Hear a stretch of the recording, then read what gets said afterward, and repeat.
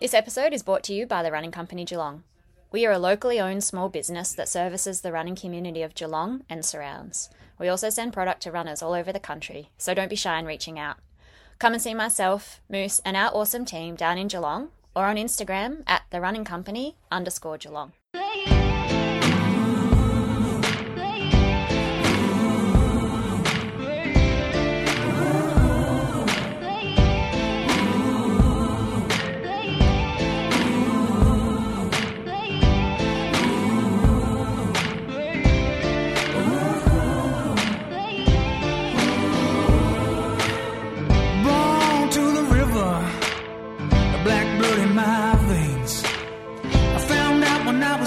Child, that your skin can bring you so much pain. Now I hear you say you got the best of both ways. Won't you come and take a walk in my shoes and tell me if you take my place? Yeah. Welcome to episode number 307 of the Inside Running Podcast. Thanks for joining us for another week. It's going to be a massive show this week. We've got Sydney Marathon to obviously talk about. We've got the Diamond League final to talk about. The Tan Relays happened. The Australian Road Racing Championships happened over at City to Bay. A good listener question and some predictions about what might happen at the Berlin Marathon this week. Welcome to my co-host who's up in Canberra, Bradley Croker. How are you this week? Good, Brady. Yourself? Yeah, good. Bit tired, Croaks, but I'm hoping you're really going to bring the energy tonight, Monday night after a weekend in Sydney. So, yeah, fingers crossed you can just bring the gusto this week. See what I can do. I had a big weekend of birthday parties, so I'll be tired myself. Right. You did too. Was it Viv and Lily? Yeah, so Lily's birthday party Saturday, Viv's birthday yesterday, and Lily's actual birthday is tomorrow. Oh, it's all happening. My other co-host is Dan Anglesey. He was on the road to Sydney over the weekend. He finished 4th in the Australian Marathon Championships, 11th across the line in a platinum label marathon. I guess he's been searching the internet all day for some saunas, may have been into some stores. Welcome to Julian Spence, this week's episode. How are you, Moose? Tired and sore. Just regressing all day. Last time I saw you, you were throwing down beers at about 3 o'clock in the afternoon. So a big day on the beers also. Yeah, but I was in one of those states where you can drink and drink and drink and not even feel the tiniest bit drunk. I think it just all, I don't know, goes into some area of your body that you're depleted out there on the course. Because, yeah, I was drinking a fair bit and not getting drunk, and maybe my body actually started feeling better throughout the day. I was walking around like I hadn't even done anything. Jeez, woke up that. Well, yeah, but I woke up at like 4:30 and took a piss, and I could barely make it to the bathroom. It was it hit me pretty quick. And as I lie here right now, I've just got that post-marathon soreness where someone's beating you with a mallet. Yeah, that's it. You flew home today as well, so you've been in the air and now back home? Yeah, got home about 5. So it was a long day of travel because we had to go pick up Pia from Bree's parents' house, and yeah, it's good to be home. Bloody love getting home. Just so nice. Feel like every time I leave, I'm like, good reminder you're living in the best place in the world. All right, well, do you want to take us through your week, and then we'll get into the meaty stuff about Sydney Marathon and your performance there? Yeah, it was a pretty, what do you call it, aggressive taper when you taper more quickly and harshly, or would you say it's a generous taper? What's the right word there? Aggressive taper when you do it like that.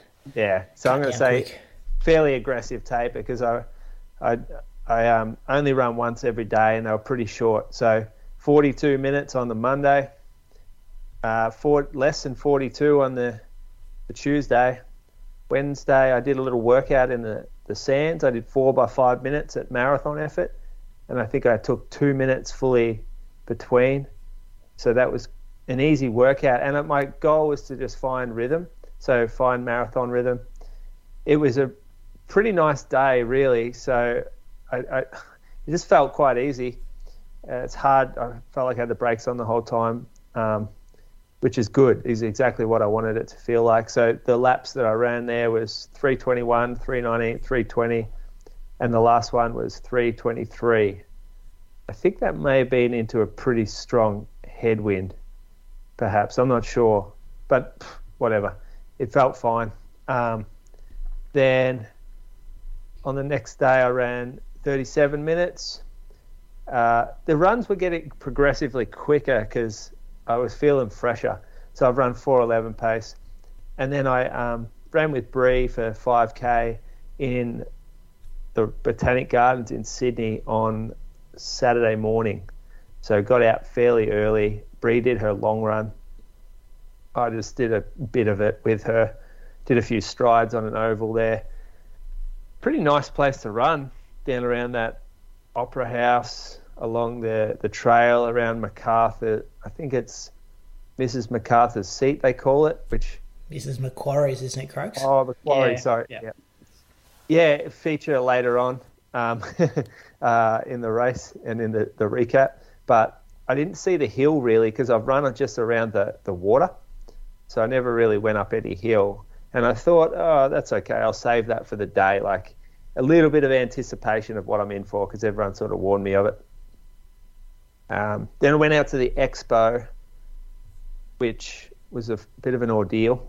So I tried to get out there as early as possible. It was out in a suburb called Alexandria, which if I open my map up, like we pretty much had to catch a train, but we got lucky. It was going to be 2 trains, and then you got off the second train, and you had to get on a shuttle bus that took you to the expo.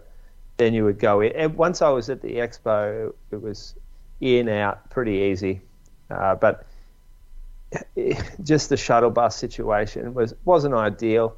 The day before the race, like it was about a 2.5 hour turnaround from leaving the house to getting back.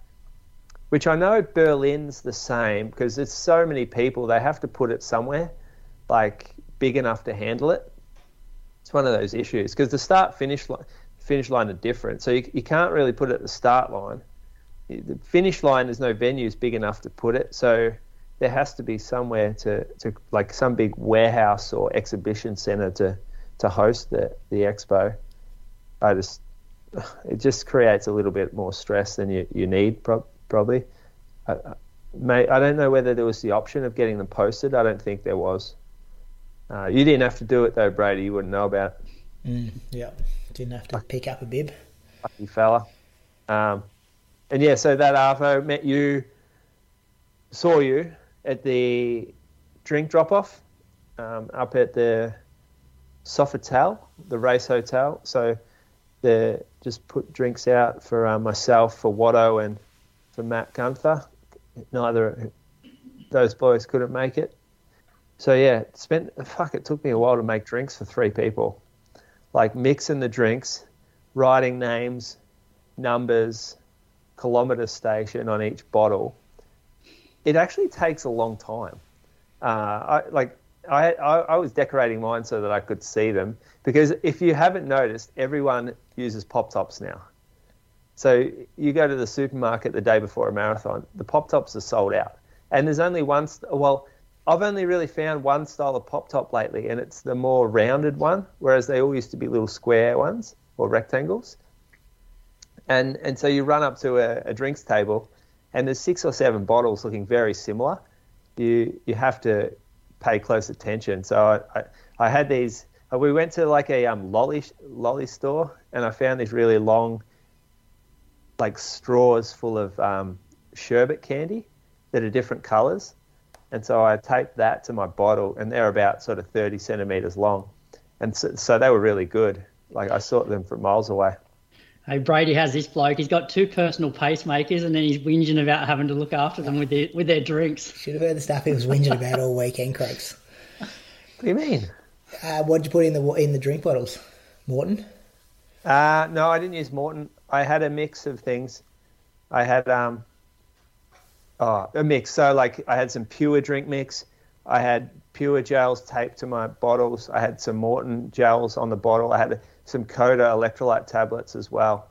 So I changed it up, and then I had flat Coke at the on the last 2 drink stops. And outside of the first drink station, I got every single bottle. So that worked really well for me. And I pretty much got down the majority of every drink and every gel that I picked up. So pretty successful on the nutrition side. Were your bottles on the road side of the table, or you know how they lined up? They were on the other side. It was a bit of a stitch up, wasn't it? I've got small arms too. Like getting my arms over there, that was hard work. Croaks, picture a trestle table, like sitting on the side of the road, elevated on a gutter. Elevated on a gutter, and so as you run towards it, you had a allocation of where your bottle was going to be. So it was good like that. Yeah. Every single time you came to an aid station, the tables were numbered 1 to 10, I think they were. I was on number 7, and I knew even on number 7, the bib numbers were allocated a specific point on the table where the drink would be. So every time you're like, okay, I'm 3 up on the right-hand side. Except the right-hand side was on the other edge of the table. Mm-hmm. So you're running towards the table at later on 3:20 pace, and you're trying to get the bottle over everyone else's bottles, because by that stage, most of these Africans it wasn't really an African table, but there wasn't like a lot of people that had been before us. And so I'm reaching across over other people's drinks and trying to get it from the other side of the table. It was really difficult. I had the same issue at Gold Coast because I was pacing. They put mine on that outside edge, and because you're pacing, you're in front, and so you're trying to get it quickly without like having people run up the back of you and slow them down. Whereas in previous years, we were put on the closest side of the table, so it was much easier just to grab and keep running at speed. So much easier. I've never had to deal with that before. I never really considered it an issue. And at the technical meeting, someone asked, are the drink tables always going to be on the left-hand, I think it was the left-hand side of the road? And the answer was generally yes. And so at 5K, I'm like on the left-hand side of the road.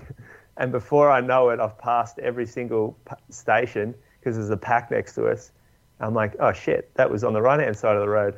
And so we all fully missed it. I think it was just around a corner too, maybe. So I didn't really care. It was the 5K mark. It was a good one to miss, but then it was a real wake-up call to actually pay attention. Hang on, weren't they all on the right-hand side of the whole course was the right-hand side, wasn't it? It was the first one on the left-hand side then. Maybe. I don't know. But yeah, I was only there for the first 30K, but I think most of them were on the right-hand side, weren't they? Vice versa then. I think the first one might have been on the left-hand side then. Yeah, okay. Yeah, and so it was really confusing. Yeah. I was expecting them all on the right-hand side, actually. Yeah, okay, yeah. Yeah. But it was fine. Once the pack spread out, we made a point of always getting to the front of the pack when the aid stations came up. But yeah, so I went to that meeting that you were at. But tell the listeners what else the stuff they go through. A lot of people would have never sat in one of those meetings. Well, they basically go through the elite athlete booklet where it's a schedule thing.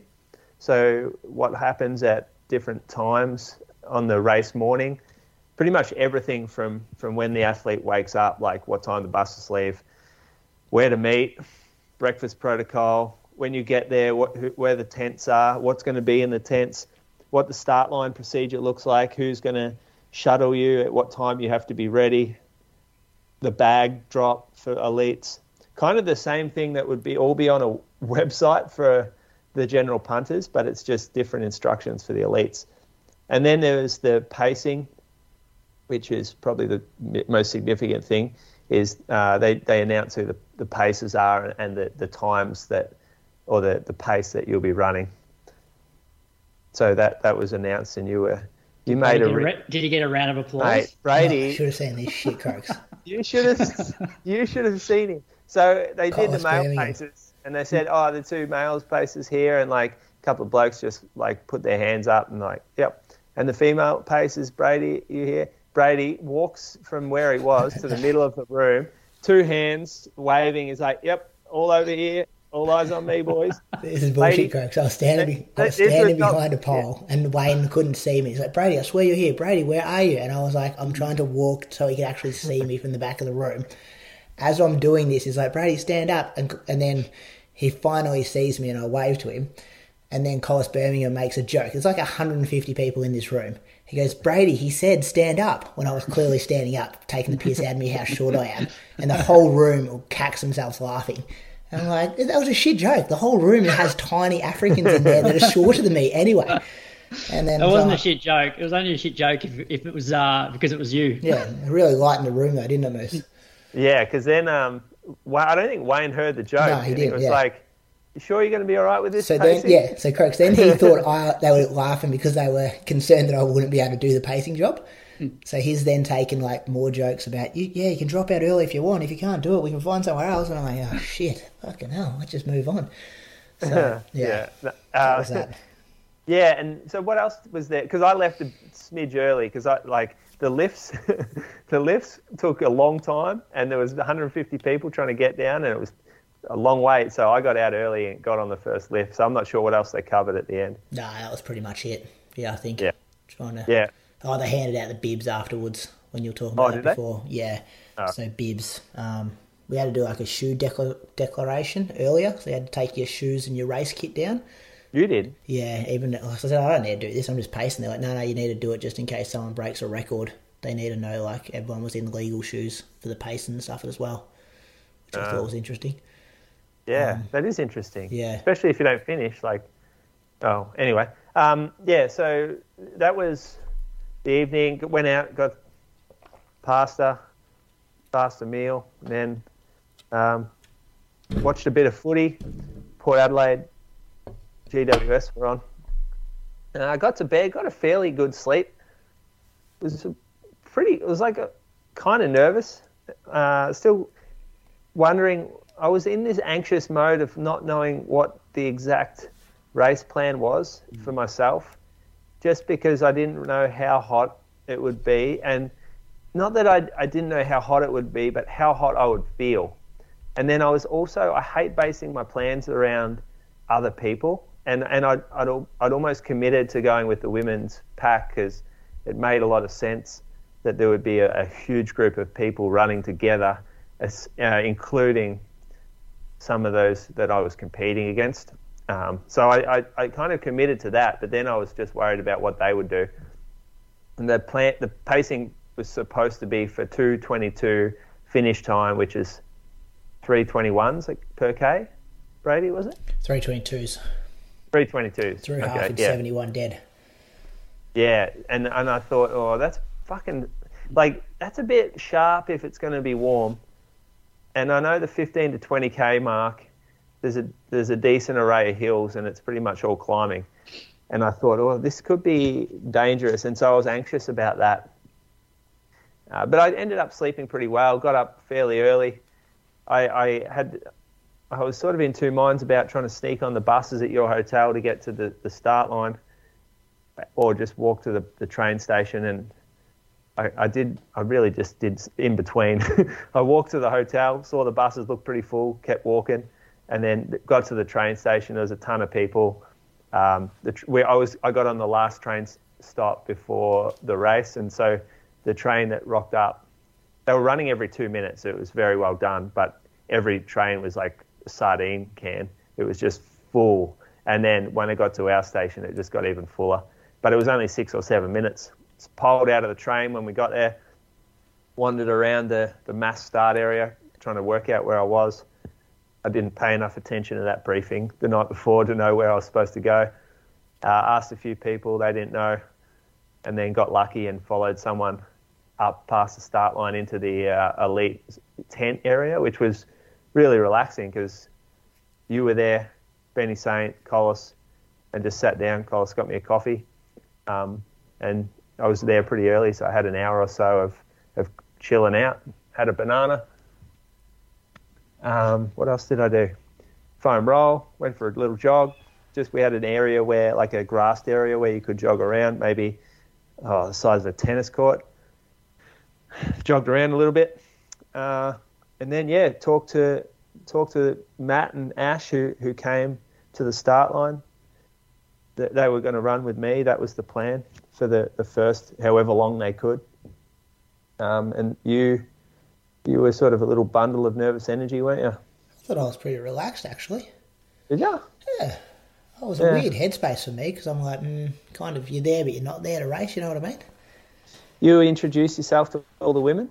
I found the Kenyan pacer who I was pacing with, and then I met You speak English? Hey, not real well. And like my English probably not the easiest to understand.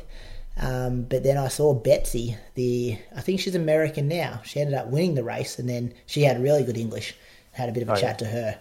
So that was good. So was the pacemaker her pacemaker, like her connection? No, I don't think so. Yeah, I'm not sure. Yeah. I think he did seem to be talking to a few different ladies at different times, but not so much her, because I think she's ASICS in America, and she seemed to be with the ASICS, like I'm not sure who that guy was, the manager. Oh, yeah. Every time I saw her in the race hotel, she was with him, whereas he seemed to be very much with like a whole group of Kenyans every time I saw him. So, yeah. Well, he pretty much took it to the finish line. He only sort of stepped aside with a few hundred metres to go. Yeah, he came 12th or something, didn't he, overall in the end? Yeah. He did pretty well. She was really good and really friendly, and she was saying that she was trying to get a start at Chicago, because I said to her, I'm like, oh, you were a late entry for this, like your name wasn't on the original like promo, because she's ran 2:21 at Tokyo this year, and then she was saying that this came up like kind of last minute, and she jumped on the opportunity for it. Yeah, maybe some cash opened up with Tola leaving. Yeah, maybe. I'm not sure if that's when it happened. Yeah, potentially. Well, you lose one big dog, you get 30 smaller dogs. Maybe. Yeah.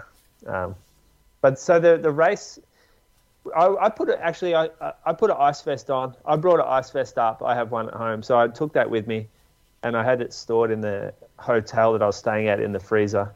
And I picked it up that morning, and I did a little small warm-up, 1K only, just basically to get rid of some nervous energy and like jumble the tummy so I could go to the toilet. And so that did the trick. And then I put the ice vest on for about 20 minutes before the race. Took it off right before the start, and then chatted with the crew at the start line. They held us there for a fair while, maybe like 10, 15 minutes. Slowly watched the sun come up above the buildings, and the temperature's just rising slightly. So when I first woke up, I think it was about 19 degrees, and then it dropped from 4 o'clock down to maybe like 6:30. It was at its coolest, and then it started to climb again. The race starts on a bit of a hill. I was just pretty much locked into running with the women by then, and I knew they were going 3:22 pace, and I thought that was borderline too fast for this course and the conditions for me. So I jumped on the back of the group and was pretty surprised, like initially, at how slow that felt. We went up straight onto the Harbour Bridge. That was the first K, and over the bridge. So it was pretty epic. It's a fantastic way to start a race. And it really clears the roads open, and you get a lot of space, and you can sort of see what's going on. The nerves disappear immediately, and you can see who's around. I had a chat to a few people, just trying to sort of work out what was going on. You were up the front. I think you did run 3:22 for the first K, Brady. Is that right? I'm just opening my file now. I've got yours open. There wouldn't have been many of them. There weren't many 3:22, so give it a tip, Moose. Which is interesting, Moose, that you're saying, because one of my questions, and I didn't want to get into it too much before you did your whole race, but the fact... Do it as we go, I reckon. I can also do my pace and stuff as we go while we're talking about it. Yeah, like looking back at it now, I personally think it was almost the perfect scenario for you, in that I think, as you said, like 3:22s, like my question is, like, if the girls did go 3:22s, would have you gone with them, and what would have been the end result? Which we're not going to know, but what worked for you was, well, you weren't there to run a quick time. You weren't there to run a PB. The girls were going more like 3:30s, and you could sit in that pack. You're also then within the Aussie-only prize money, which, like, why do you need to run any faster when you're in that prize money? And you just sit there for as long as you want and then close a little bit harder. So I think it was almost like perfect the way that it played out for you. Whereas if the girls did go 3:22s and you went with them, I'm not sure if it would have been the same result. Well, Dean Menzies did go 3:22s, and he took a couple of people with him, and I watched them go and thought, yeah, that's not a right spot for me up there. That's a bit quick. I felt like that would have been outside my capabilities. So you're right, it was perfect. And by kilometre 2, I was looking around the pack thinking, this is a race here. This is the Australian Championships. Like everyone in that pack was thinking the same thing. Every Australian male in that pack was thinking the same thing. Tommy and I, we were chatting earlier about the people ahead of us and the gaps that we had, and we were talking about Australian guys ahead. It wasn't just Brett and Dean. There was 4 or 5 other Australian. He wasn't in the money at this stage, Croaks. Yeah, okay. But obviously had a lot of confidence that we'll be seeing those guys later on, in which we did. Yeah, and there were a few times that the pack got going, and there was a pack that left off the front that we kind of considered going with, but backed off and stayed behind. And I know Tommy actually went to go one time. And I said to him as he went to go, I said, "Oh, Tommy, you reckon, mate? It's a long way by yourself up there, like as in that those guys aren't going to last." And he looked back and goes, "Oh," he said something like, "Oh, you bastard," and he stopped and stayed with us. I reckon he was pretty happy he made that decision too. But yeah, we were all pretty much working together in that pack, and this was all before 2K, I reckon. And the pack just established itself at 2K. And Brady was on the front. He looked very confused, Croaks. He was running off the front, looking around. He's looking at the other Kenyan bloke. He's looking at us. He's like, what the fuck's going on? Because they wanted no bar of him. They were totally disregarding his presence. They were looking at each other, and he was just some weird guy out the front running like a yo-yo off the front. Well, I was chatting to Zachary in our group chat, and I saw early on that you guys weren't rolling 3:22s as like what Brady was meant to be running. And so Zach said something like, "Oh, what do you reckon the chat is?" And I said, I reckon Brady's asking Moose, "Hey, Moose, do you reckon they'll still pay me if I'm not running 3:22s, even though the girls are running 3:30s? And then I said, and then you would be saying, "I don't fucking know. All I know is I'm doing your job because I'm doing the work here, so I'm taking a cut of whatever you're getting today." No, I clarified that the night before. So my discussions with the manager was, if they don't come with a pace, what do you want me to do? And he kind of just said pretty much use your own judgment, run in front of them, try to encourage them to almost half step them, go a bit quicker to encourage them to get on the back, and then try to run the pace so they'll follow you. But if they don't follow you, keep the group together for as long as possible so it's a decent race. So I wasn't concerned about the money side of things and the payment because I knew that was option number 2. But shit, it was hard because you're instead of just locking in the 3:22s and holding it and just worry about that, I'm looking over my shoulder every 30 seconds to make sure now I'm running the pace, but they're setting the pace. I've just got to stay in front of the pace, which is the complete opposite to pace making. And it's not a course for consistent pace either. Nah. And no I'd be getting a bit too far ahead at times, and then I look behind, I've got to slow this down, and then then someone would surge up to my heels, and then I'm I've got to get back in front of you, and then it was terrible, Croaks. It was doing my head in. Well, if you have a look at my kilometre splits, look at the elevations for the first, let's say 8K, right? It's gone 13 up, 21 up, 23 down, 33 down, 10 up, 11 down, 10 up, 12 down. That's a cross-country course. That you can't run an even pace on that. You can try to run an even effort, but it's not going to be the same pace. And it was noticeable that those girls wanted no bar of the uphills at all. And some of them would start to stretch out on the downhill, and then as soon as they realised that they had got to the front and that they were the ones that were dictating the pace, they jammed the brakes on, and we run straight up the back of them if we were behind, because they all would stop, and no one wanted to be near the front. And it was pretty funny. We were laughing a little bit about it, because it's just fun. Like it was a fun section of running. Did you notice the heat moves, or because the pace was so easy? No doubt, like you would have expected to run faster than what you did on the day. And because you're running a lot slower than that, did you still notice the heat or not really? I didn't notice the heat until 25, 26K. I didn't feel hot at all. And it was I didn't feel any hills either. So the hills were there, but the pace was so slow that they weren't having a real effect on my heart rate and effort level.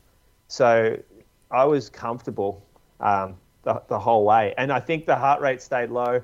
I was hitting every drink station. I was every intermediate drink station. So they added a water station every 2.5K between the main aid stations. Mm. And the heat wasn't a problem for me until later.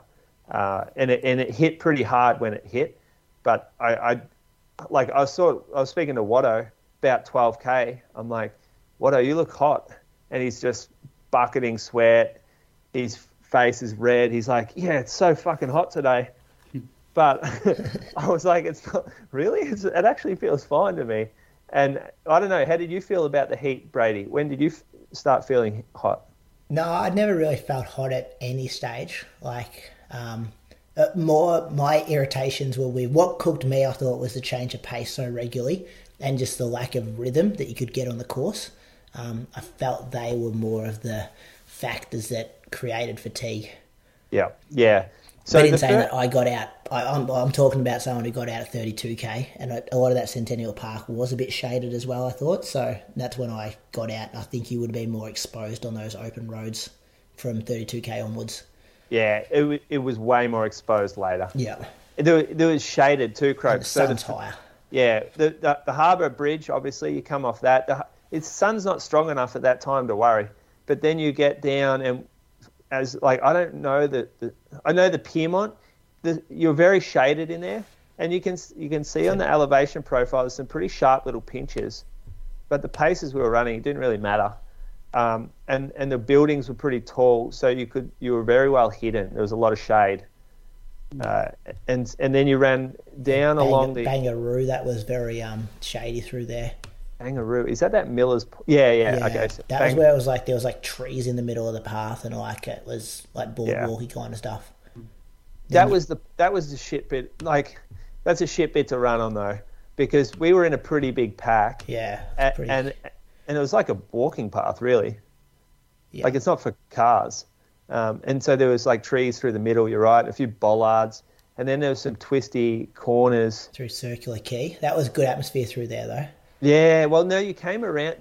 Circular Quay, you got back on the road. Yeah. And that was really cool. So that's where the start of the hill was. So by that stage, like I'd committed to staying with the pack until 20K because I wanted to use the pack and the strength of the pack to up the hill. And so from 15 to 20, like it's just basically uphill. It's actually only 15 to like 19 really that was uphill. And then from there I decided like that's the point where we can make a decision.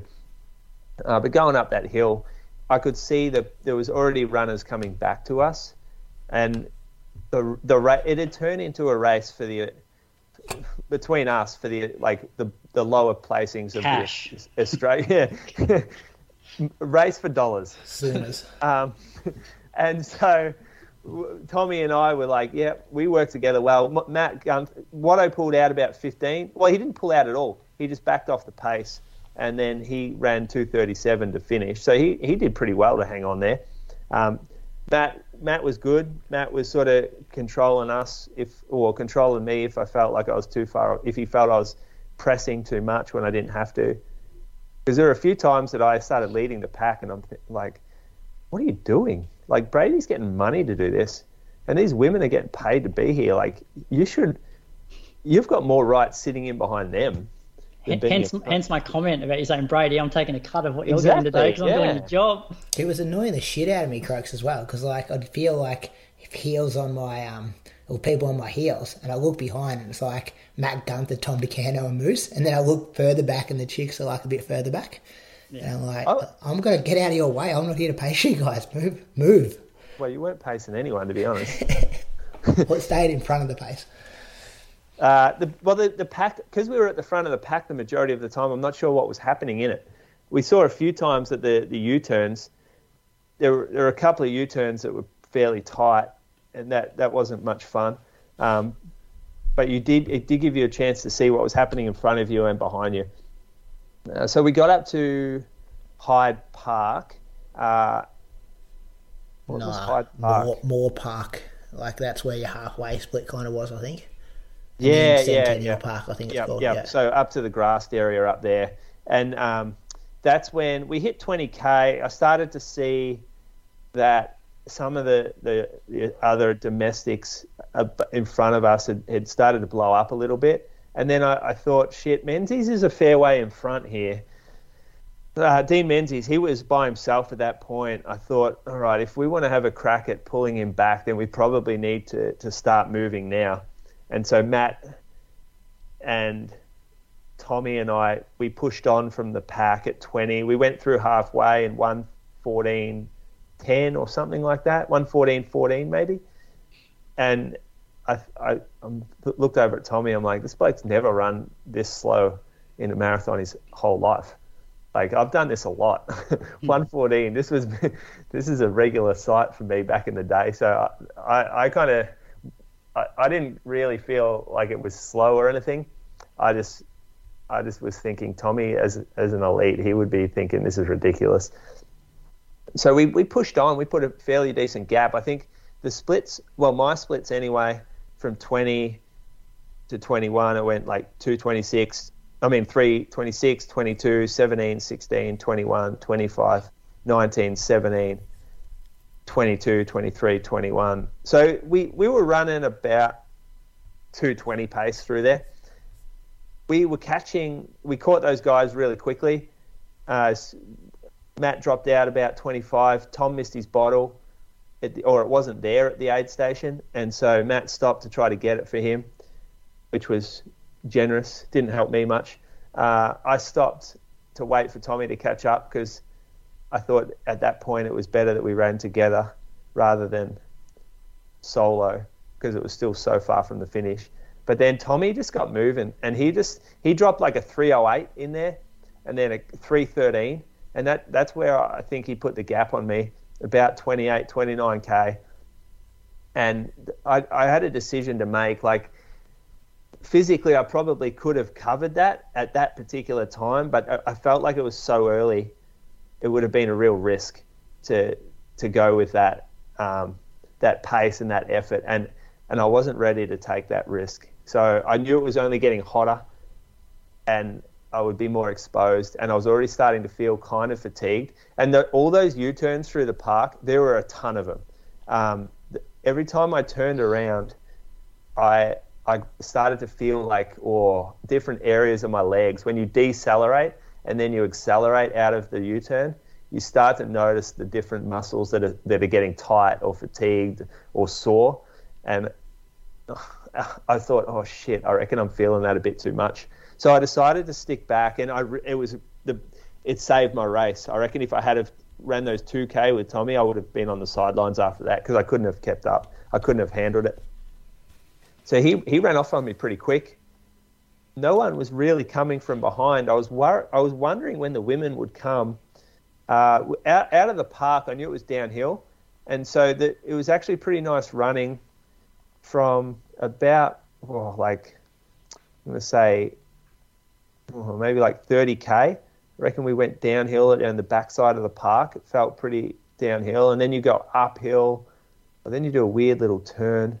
Then you go uphill, and that uphill, and then you hook a right for an out and back, and it's a really sharp little nasty hill, and this was fully exposed. So the section from probably 32.5 to 35.5 was difficult for me. That was my hardest point. And I went through a really bad patch there and thought, this is going to go either way here. Like I have to make some calls as to the pace I put out, because I could be like that jogging in the way I was feeling.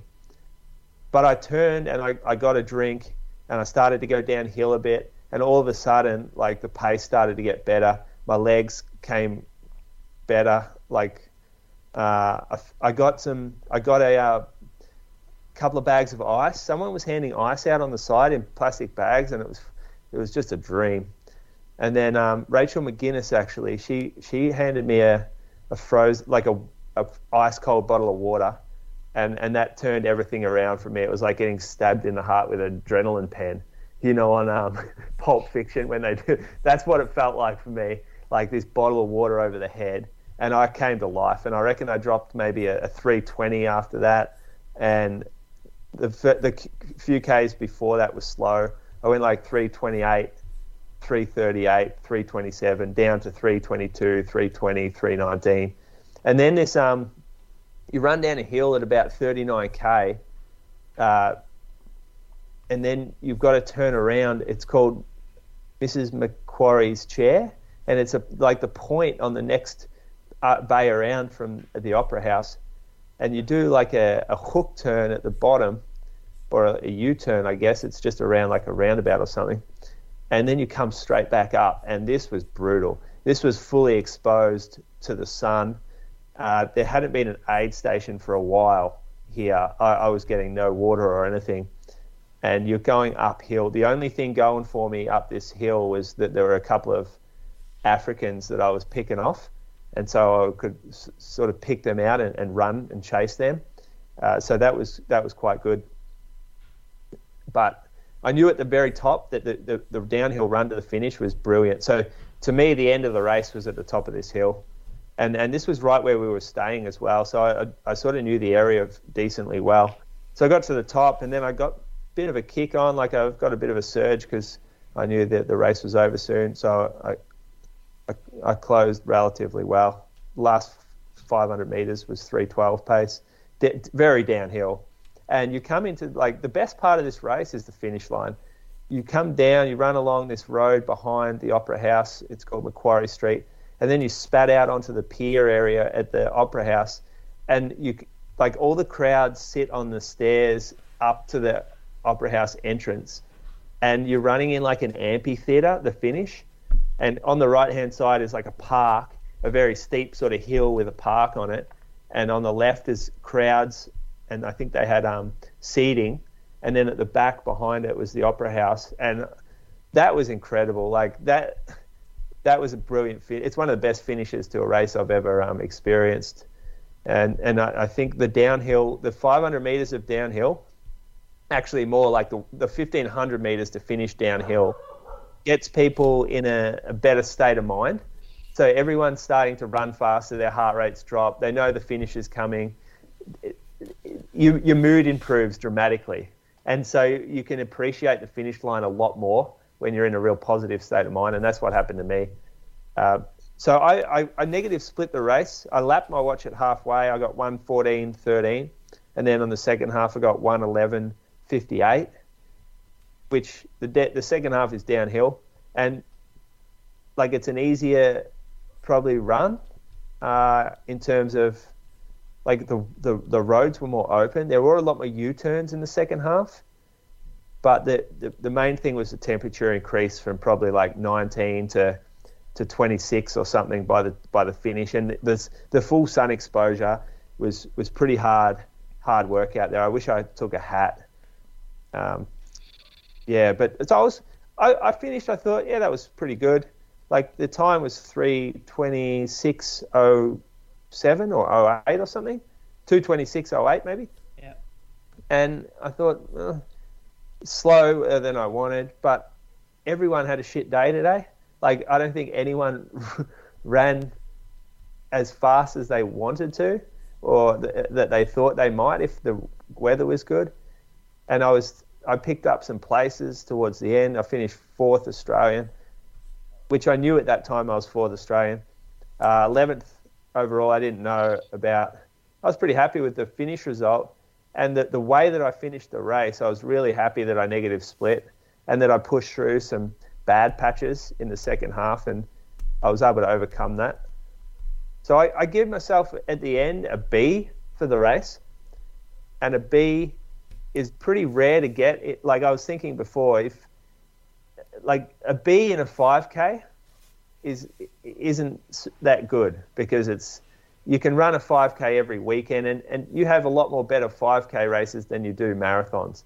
And so to hit a B in a marathon almost feels like an A, because you're celebrating more than just the B result. You're celebrating the fact that you had a positive experience in the marathon.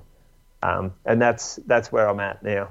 I think it was good, Moose. Like, I messaged you the night before, and I said basically, like, you don't have to do anything like spectacular tomorrow. It's more about just getting a good one on the board again, because you haven't done a marathon since 2019, and then come away from this with some confidence to springboard into like next year and, get back to that sort of like well under 220 again.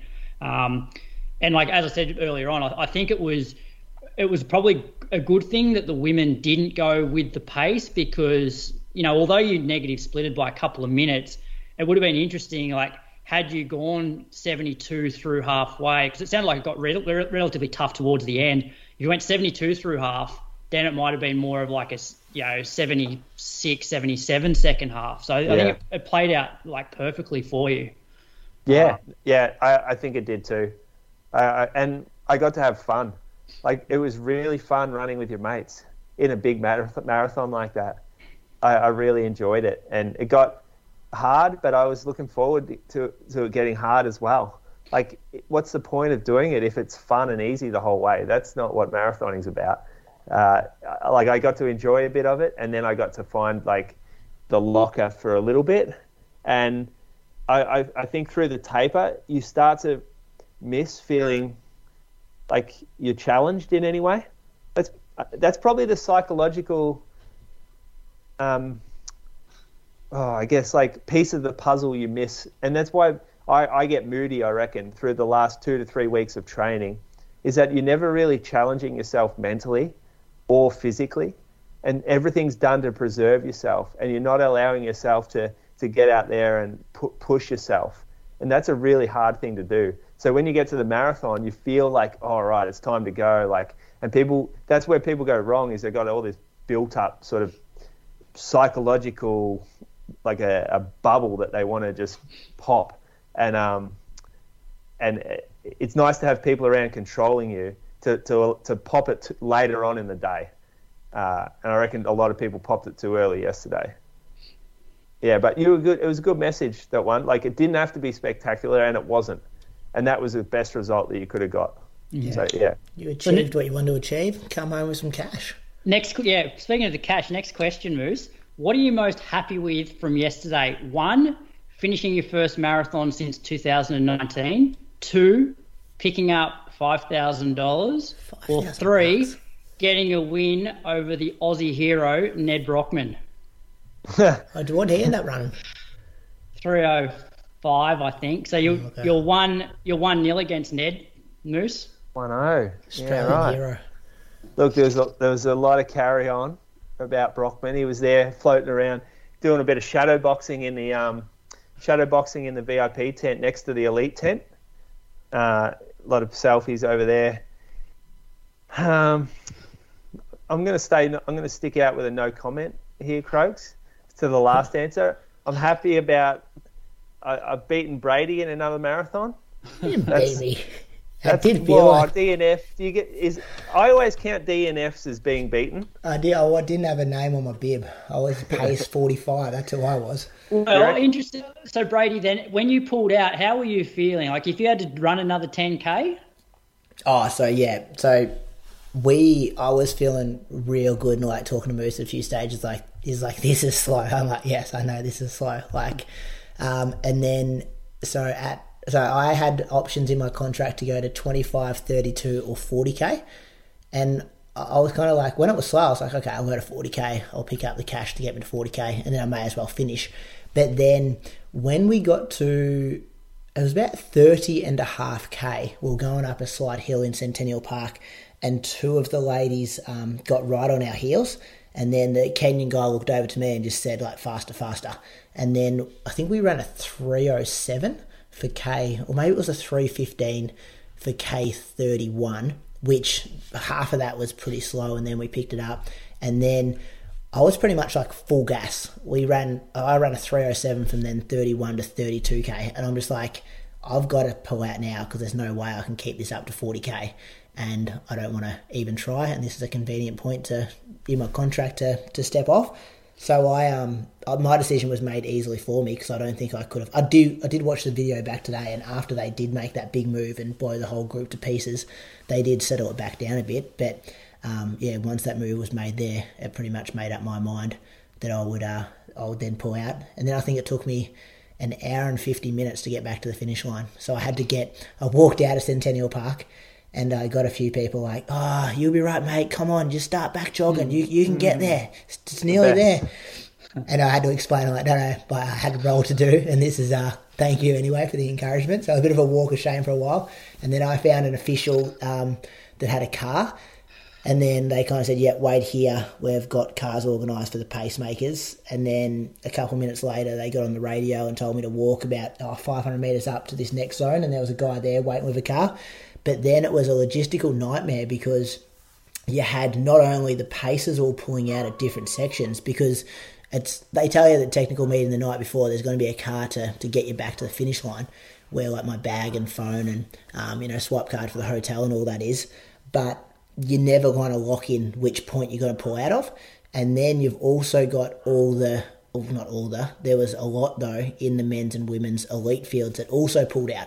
So you've got a lot of these like Africans, Ethiopians walking around Centennial Park who don't have great English, trying to figure out how they're getting back to the start line. So the guy who picked me up, his radio was just buzzing with like, "We need someone at checkpoint 37. We've got 2 Kenyans here who need to be picked up. And then we've got someone at point 35, da-da-da." So, I kind of went on a bit of a tour around Sydney trying to find some of these guys to get back in the car so we could take them to the finish line.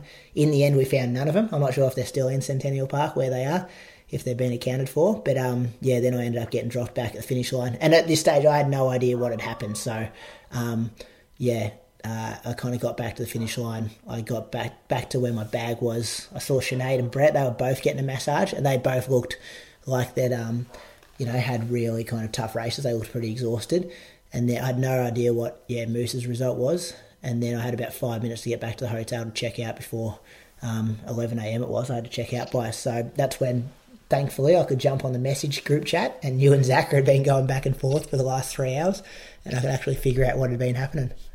I love how you have to stop and justify to everybody why you've stopped rather than just going, "Yeah, thanks." It's like, "Oh no, I'm actually pacing today. I could have kept going if I wanted to." Oh yeah, he wouldn't have liked that. Well, I didn't want the sympathy. I'm like, "Thanks, but no thanks. I'm not accepting that at this time." What about this, Croaks? This is the bit you'll love. So I was speaking to Collis the day before. We had a beer together, and I said, "Oh, how's the room situation?" He goes, "Yeah, I'm rooming with Brett Robinson." I'm like, "Oh, rough." Like, you'd think Brett Robinson might get his own room. Brady, you got your own room? Oh yeah, fuck yeah, I got my own room. King Bed, it was very nice, Brady. The Australian record holder is here running this race. An athlete, one of the star athletes, shares a room. Brady Threlfall rocks up. 2-time Stall Sash winner. Benny Gobat, 2-time premiership runner. Gets his own fucking hotel room over the star athletes. How bad's that? I think that was very much a Brett Robinson, Collis Birmingham situation. I'm pretty sure the Moroccan winner had his own room. I'm pretty sure most of the other guys had their own rooms. Don't know though. What, you reckon they wanted to actually share a room? I reckon Benny Sain had his own room. Unconfirmed. I reckon manager and coach, they just like rooming together maybe. Yeah, I don't think so. I tell you what, they didn't like hearing about you having your own room. I reckon Sinead had her whole family up there, didn't she? So she didn't have her own room either. I'm not sure. Yeah. Anyway. Well done, Moose. You're back. You're back, Moose. Congratulations. Thanks. Well, you're on your way. Got one on the board. You didn't pull out anyway. No, I didn't feel like pulling out ever. That's good. At all. Like, I knew I was going to... On a day when a lot of people did, that's a good sign. Yeah. And that's what... That was I put in my Strava notes. I'm just like, kudos if you got to the finish line on Sunday. Like, that course was difficult. The heat was difficult. There would have been a lot of people having thoughts of not making it. Should we do the listener question now? Yeah, I've got nothing. I don't need to recap my week either. Like, I pretty much just paced a 32k. Moose did a good job of recapping what I was doing, and I just did some.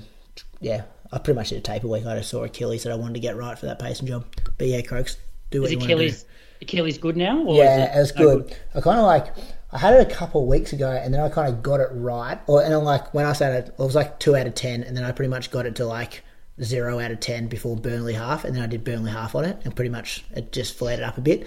And then I probably did that marathon workout last weekend, which flared it up again, and then I pretty much got it right all week, and then I probably flared it up a bit yesterday, but now I'll just take a week easy to get over it. Yeah. Nothing in the next couple of weeks, but just one of those ones when you put a bit too much stress from it, it just fires it up a bit. Yeah. And I'll just question? recap my week. So I basically ran 3 days. I did 30 minutes on Monday, did the warm-up with the group, 5K on Tuesday, and then 30 minutes on Wednesday. And then I got a bit of a cold later in the week, and then had the weekend of birthdays and stuff like that. And so I find when you're unfit to start with, and you're not sure how much running you should be doing, it's much easier just to not go for a run than when you've got some momentum behind you and you're borderline sick, you'll go out for a run. But I thought, stuff it. So yeah, I just did the 3 runs for the week. This episode is brought to you by the Running Company Geelong. We are a locally owned small business that services the running community of Geelong and surrounds. We also send product to runners all over the country, so don't be shy in reaching out. Our store is staffed by experienced and passionate runners who are experts in footwear and running accessories. We have one of the largest ranges of training, racing and trail shoes in the country and provide a detailed and intuitive fitting service for all customers. On top of our shoes, you'll find apparel, watches, nutrition, socks, hats, and all the other rad stuff that runners nerd out on. If you'd like to look after a small business rather than the mega companies of the world, then hit up myself, Moose, and the team down in Geelong on Instagram at therunningcompany_Geelong, or select Geelong at the checkout on therunningcompany.com.au. Anyway, listener question. Hi guys, absolutely loved the show, and congrats to Moose on his comeback marathon. I was watching the Sydney Marathon on TV yesterday, and through Barangaroo, it looked like the lead man ran up the back of the camera bike.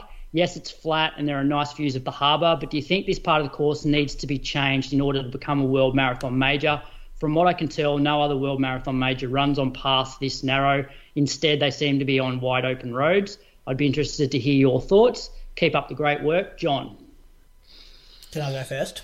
Yep. I reckon living in Australia, we take Sydney as a bit for granted. I was still amazed when I first saw the bridge and first saw the Opera House, how impressive they were. And this race definitely has the scenery to become a World Marathon Major. And if it does, they're going to sell out. It's going to be ballots. It's going to be huge. I think what this listener question's referring to, and even the hills and stuff, I think you can have hilly World Marathon Majors, and then as New York is, as Boston is, and they don't have to be all flat and fast, and that's where you go to run a PB. I think looking at the course, what I found, and I've only done one World Marathon Major, and that's Berlin, is it's probably at least 2-lane roads the whole way, and you're going in the one direction. Whereas yesterday there was a lot of out and backs on a road where you only really got half the road going in one direction, so it's pretty tight.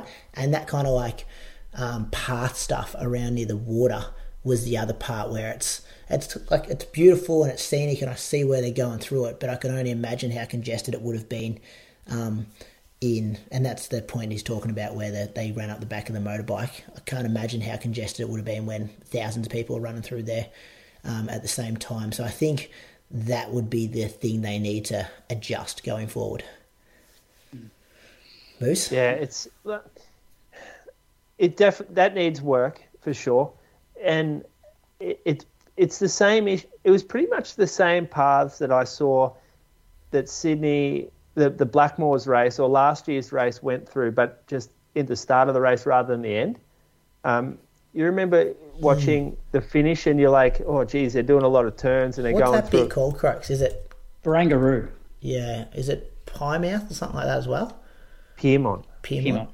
Yeah, and so as I was running through it, I was like, I've watched this on TV before, and I remember thinking, this is really difficult to run, especially when you're fatigued. We got it when we were fresh, and so it definitely didn't feel as bad, and I didn't have too many problems with it at the time, but it's not major worthy. It just can't be it can't be major worthy if you're on a walking path like that. It's the same thing. I've seen Amsterdam Marathon's not a major, and I remember thinking that it didn't look good enough when they're running on the bike paths along the canal.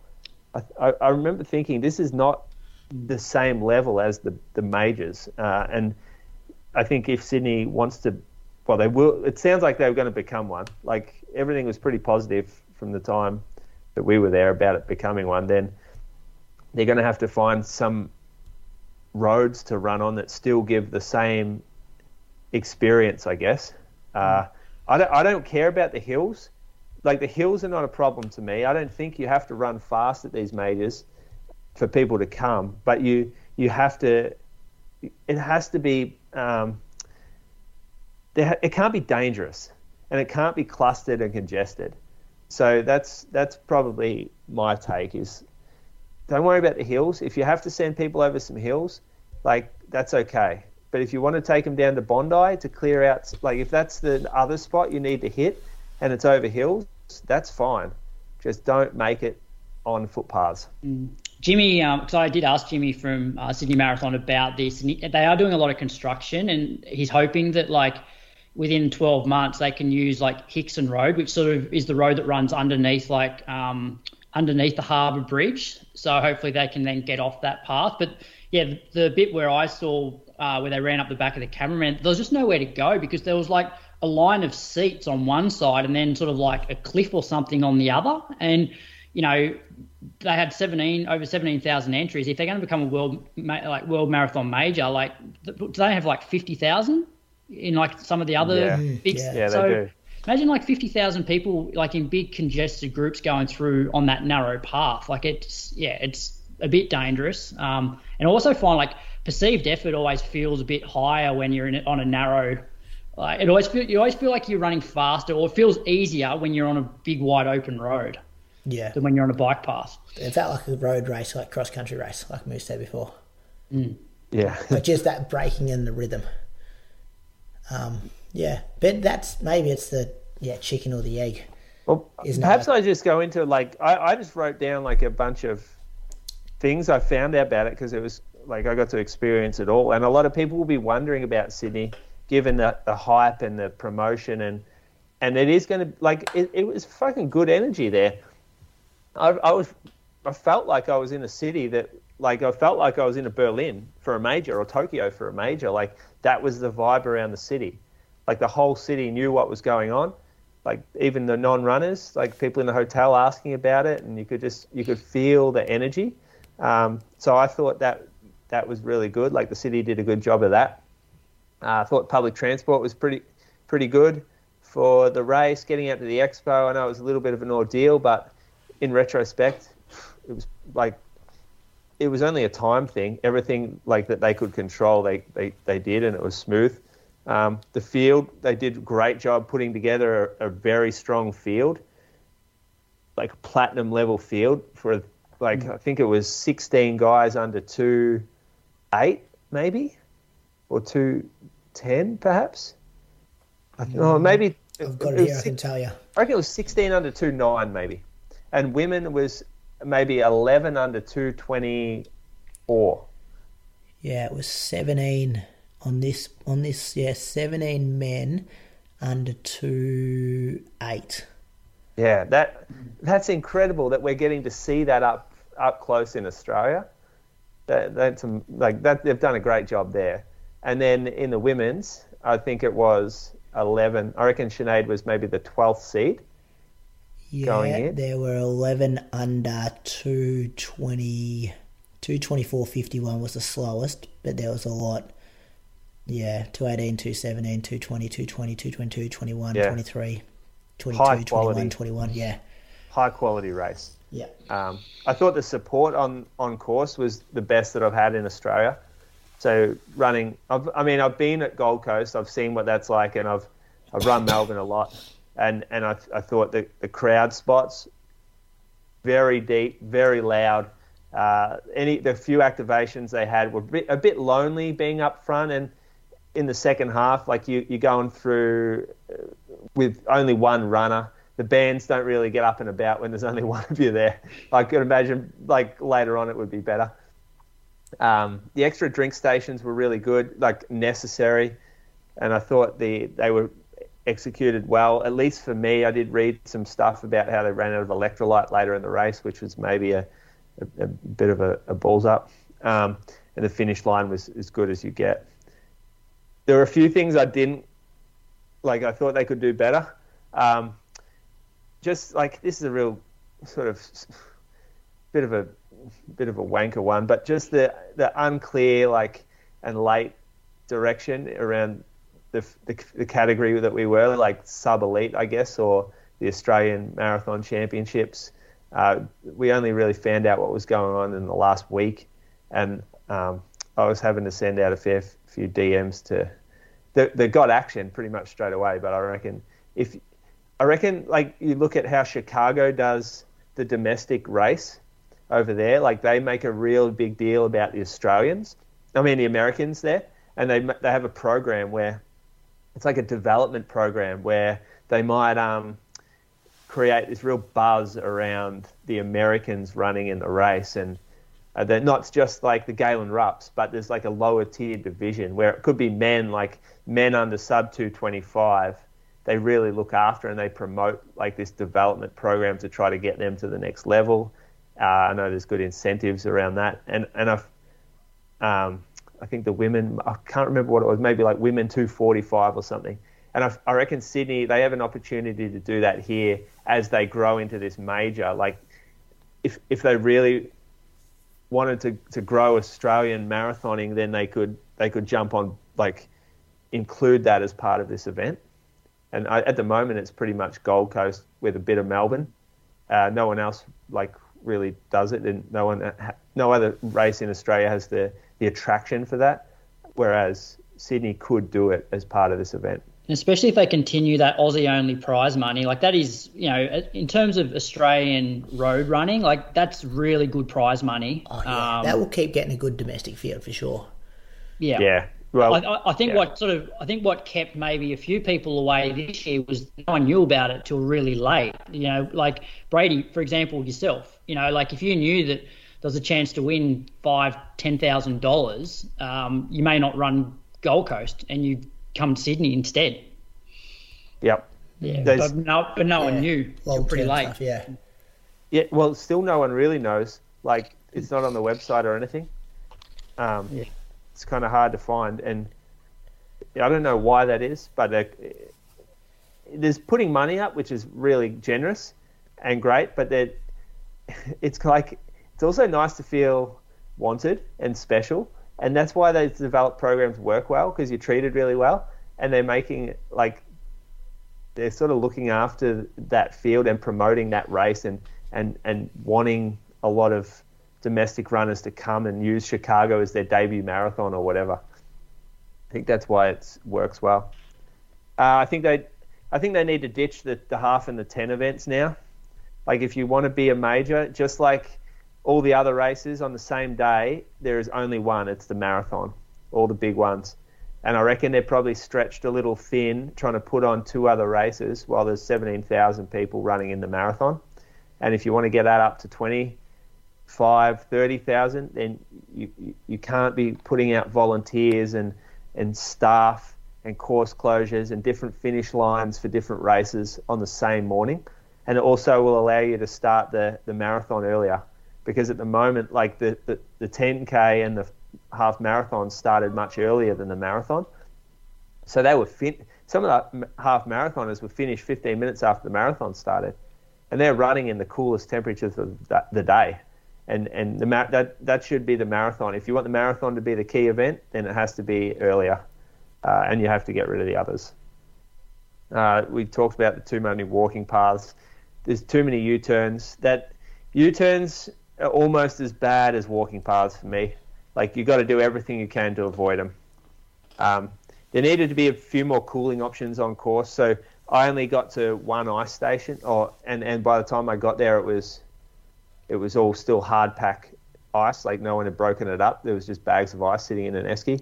So it was better off later in the race, they probably got access to that. But I didn't really get any of it. And a lot of the water had been put out in the sun. And so as soon as when I got to it, the water was 20 degrees. And so it was like throwing warm bath water over your head or drinking warm water. So there's probably better ways to do the heat, especially if it's going to continue at the same date. Don't think they need that last hill in the course. I think that's pretty brutal for a world major to chuck in that steep, like nasty little kicker for the majority of people who are sort of maybe doing this as their first race. It was just hard. Maybe they keep it as a novelty or something, but at the time I didn't love it. And then the thing post race is that as you shoot through, you wouldn't have experienced this, Brady, but once you go through the chute, in order to get to the bag drop and the finishers, t-shirts, and the recovery area, you have to walk up over this hill that's really quite steep for someone who's just finished a marathon, and it's about like 400 meters away, I reckon, up and over a hill. And But if you want to finish at the Opera House, there's not much they can do, really. Yeah. Because it's down at the water, so you've got to go in the park, don't you? Yeah. And I mean, Sydney's a hilly place, so I didn't worry about it. But I spoke to a couple of people who were like halfway up the hill, just stopped on the side, going, "I can't get up. I can't make it to the fucking recovery area. Like I literally can't walk up this hill." So that was pretty brutal. Whereas I felt all right at the end. But yeah, it'd be really interesting to see the changes that are made, and I'm sure they'll get feedback come in. And I left more positive about the event than when I went in, so I think that's a pretty good thing. And next year they got the world age group championships. Is that right? Yeah, that's right. So if that's a thing, do we think that's a thing though? Is it the World Marathon Major Age Group Championships? Yeah. They've been having it, I think it's been London the last couple of years. And so Sydney have it next year. That could be you, Croaks. So what's the criteria? I don't know. I'm going to hold off till I'm 45 now, Moose. I'm at the high end of that age group. You'll learn this. You'll learn this once you turn 40. They're in Chicago this year. Okay. And then, next year, Sydney. You need rankings. The 2023 rankings will contribute towards 2024 Age Group World Championships, which will take place within the 2024 Sydney Marathon on September 15th, 2024. So there's certain races around the world that can give you points or qualify you for this championship. You need a time as well, yeah. Okay. 40 to 44, Croaks, is that you? 2:35. It is at the moment. Right. Yeah, run 2:35. How far off of 40 are you, Moose?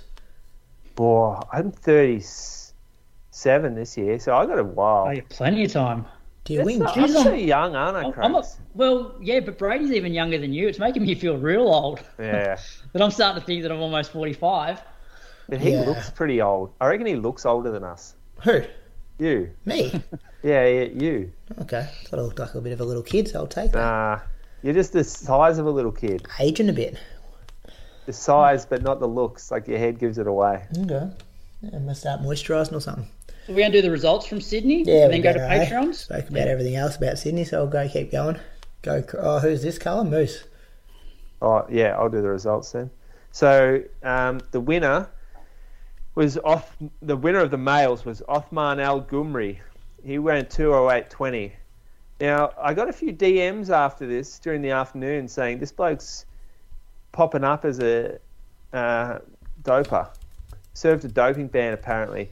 I didn't Google it or look into it, but Ali was quick onto it. And 2 years. 2 years, I think he was suspended for. Yeah, did in 2 years. 2016. So, where do we not sit with ideal this? for the race, I don't reckon. But not ideal. If you do your time, though? Mate, it's different, though. Like, should just be done for life. It's not like, running's a privilege. It's not a right. Like, oh, well, I don't know. I feel like if you cheat through doping, I don't know the story of this bloke, but he's done 2 years, right? Irregularities in his biological passport. So it's one of those ones where I guess hasn't tested positive for anything, but the biological passport, there's a few anomalies there, which is enough to then have someone suspended. Plead guilty? Is that why he got 2 years, first 4? Don't know. He ran 2:05 at Barcelona. He was second there this year in March. Yeah, so he's back. Is he running faster now than when he was doping? That's the question. Yeah, that was his PB. 2:05? 2:05 from this year and the national record of Morocco. Yeah, I mean, look, he's been found guilty for doping. for the elite. What is it? Irregularities. Irregularities in a blood profile. Biological passport, yeah. He's raced all over the world, though, since then. Yeah, Raced in America. Raced at the World Champs last year. He was 12. It's still not a great look, let's be real. I know, but when does it... do you ever forgive these guys? Or are you suggesting it should be life bans? These guys shouldn't get to compete.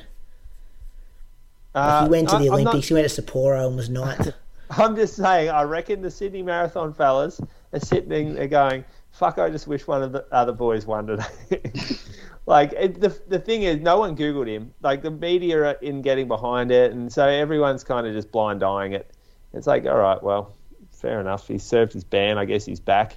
But if it was a high-profile doping case, I don't think we're looking at it like that, are we?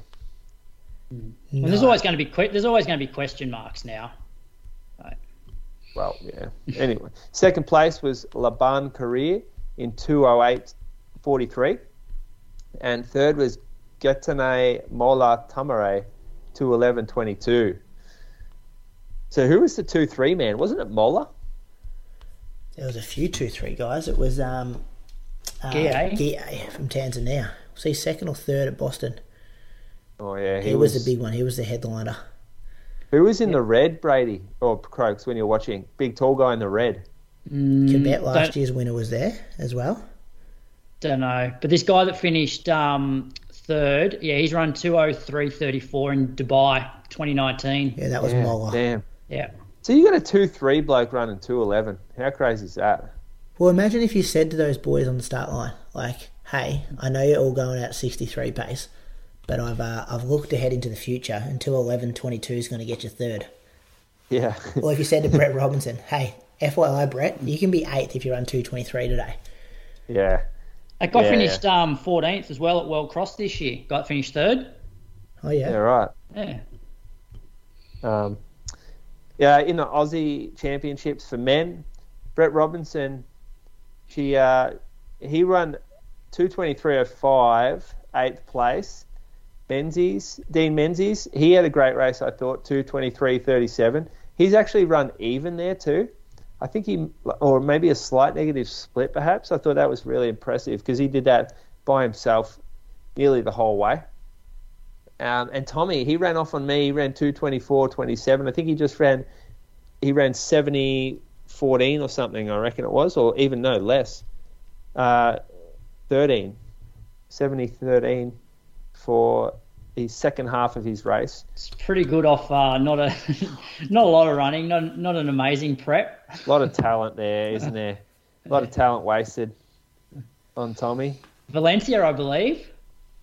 Is he? Well, I think he's got a bib for Valencia. Yep. Oh, okay. Look, he was looking strong. And as he ran off of me, I'm like, I know this bloke's training. This is bullshit. How is he doing this? It's what happens when you're a 62 man. You can do whatever you want off a 74-minute half.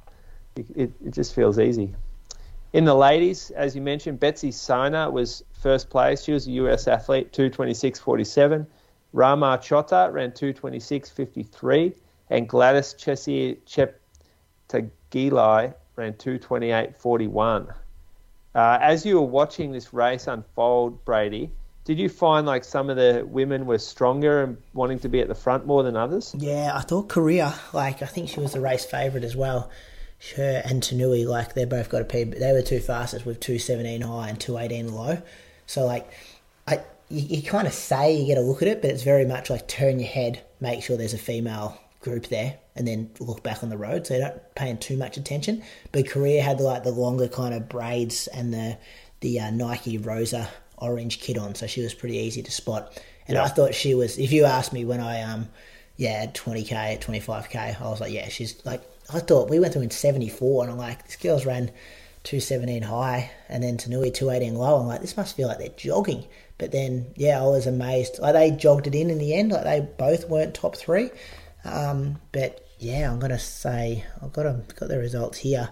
What were they in the end? Korea was one was 2:28.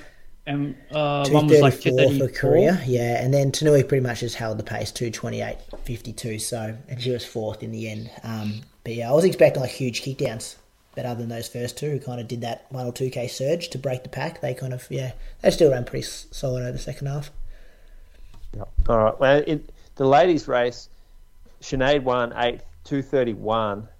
I had some beers with Sinead. Was she there when you were there at the beers, or did she just come after, Brady? No, I must have missed her.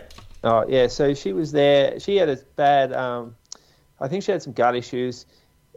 She was just off the pack actually the whole way, maybe until they started to kick down a bit. But I remember looking around at a couple of turns early. I'm like, gee, Sinead's like on the back of our pack. I thought she was supposed to be well off, but then the pace was so slow that it made sense that she was there. And so she got a fairly good sniff of the race. Ended up finishing 8th, I guess. So would have caught a ton in the second half. Kate Mason was second. She was 11th in the race, 2 hours 40, and Kate Baker was 12th, 2 hours 46, third in the Australian champs. In the more important race, all I know is the men's team event. Queensland actually won the national championship. I forget their athletes who they had. Sorry, that's bad. Come on, mate. You can't get rolled by them and not know their names. Second place was Victoria. It was Brett, myself, and then third was Matt Gunther. So he's pulled out third place. He gets a medal. He stopped on the sideline for 20 minutes or more and jogged in with his sister and his mate in 3 hours 20, maybe. What, so you had no other Victorians registered? No, in the we team? did. They had to be in the state team. Yeah, no, they were in the state team, but they didn't finish, or they finished below that. So there was John Marr. I'm not sure what happened to John Marr. Simon Hans pulled out. Matthew Schemberger Also pulled out. And then you're left with myself, Brett, and Gunther. I reckon there was a couple more, Brady, who were in that team. Anyway. Maybe only 6, yeah. We probably should stop talking about this, given that the third place Victorian was Gunther, who stopped on the road for 30 minutes and ran over 3 hours. Let's move on. That's right. Got a Yeah, national medal, though. National medal. Half marathon was really kind of a weak field. Yusha Nakatsu won in 68.05 in the women. Yuko Umeki, 77 minutes. In the 10K, Ed Goddard won, 29.18, and Neve Allen was the winner of the females in 33.30. All right. Good recap of Sydney. It's only gone for 80 minutes. But, Hey, it's our major. It's going to be our world major. Yeah, it was good. Some good stories out of the weekend. And congratulations again. Croaks, want to thank some Patreon supporters, then we'll flick back to some more running news. Yeah, so I got Clark Hunt. Clark lives in London, has run 17:19 for 5K when he finished second in this year's Queen Elizabeth Olympic Park 5K. 36.25 for 10K, which was done at Battersea Park. 78 minutes at the Cambridge Half Marathon, and he ran 3:04 at last year's Valencia Marathon. So thanks for your support, Clark, and all the best if you're gearing up for Valencia again this year. Who you got, Moose? Yep, I got Josh Ford from Sydney. He has run 18:33 at the Rhodes Park Run, 10K at 39:43 for the Sydney 10. Was that this year? Yeah, I think so. Yep. All right, we'll pay that then. That was legit. Half marathon, 1:29.11, New South Wales half marathon champs. And he's a senior data analyst in the federal government. Gee. Oh, big title, isn't it? Some white collar athletes out there, aren't there? I'm going to thank Gabrielle Dennison. He's from Hobart. Has run 4:03 for the 1500, 8:51 for 3K, 15:54 for 5K, and 32:45 at last year's Launceston 10K. Pick one of those, Moose. 8:51, 15:50.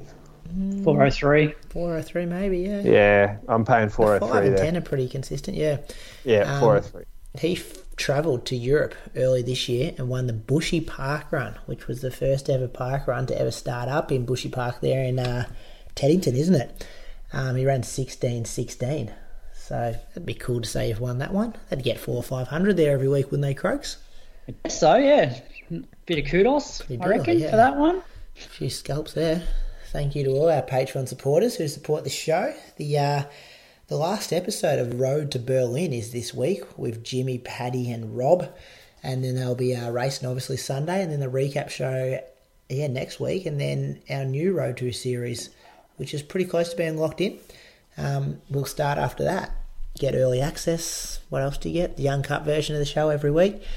And all those other details at patreon.com/Inside Running Podcast. Let's talk about some Diamond League. Bradley, the final was on over 2 days in Eugene, Oregon. You've been all over this. I've caught bits and pieces. I did hear we were kind of 10 minutes, 20 minutes from the start line, I reckon, and then everyone started talking about Linden Hall. Yeah, it's actually one of the, we knew it was on this weekend, but I feel like Sydney Marathon sort of took centre stage, and even I've been watching it all year, and this was the first time that I haven't got up the next morning and watched it. So I actually knew some of the results before I'd actually watched it. That being said, it was both days from a distance point of view were amazing. The races were fast and also really close. So I whipped through them. Men's 800. Wanyonyi got the win, 142.8, which was a world-leading time. He beat Arop, who's been the form athlete this year. Arop ran 142.85, which is a national record for Canada. And Sajadi was third, 143.06.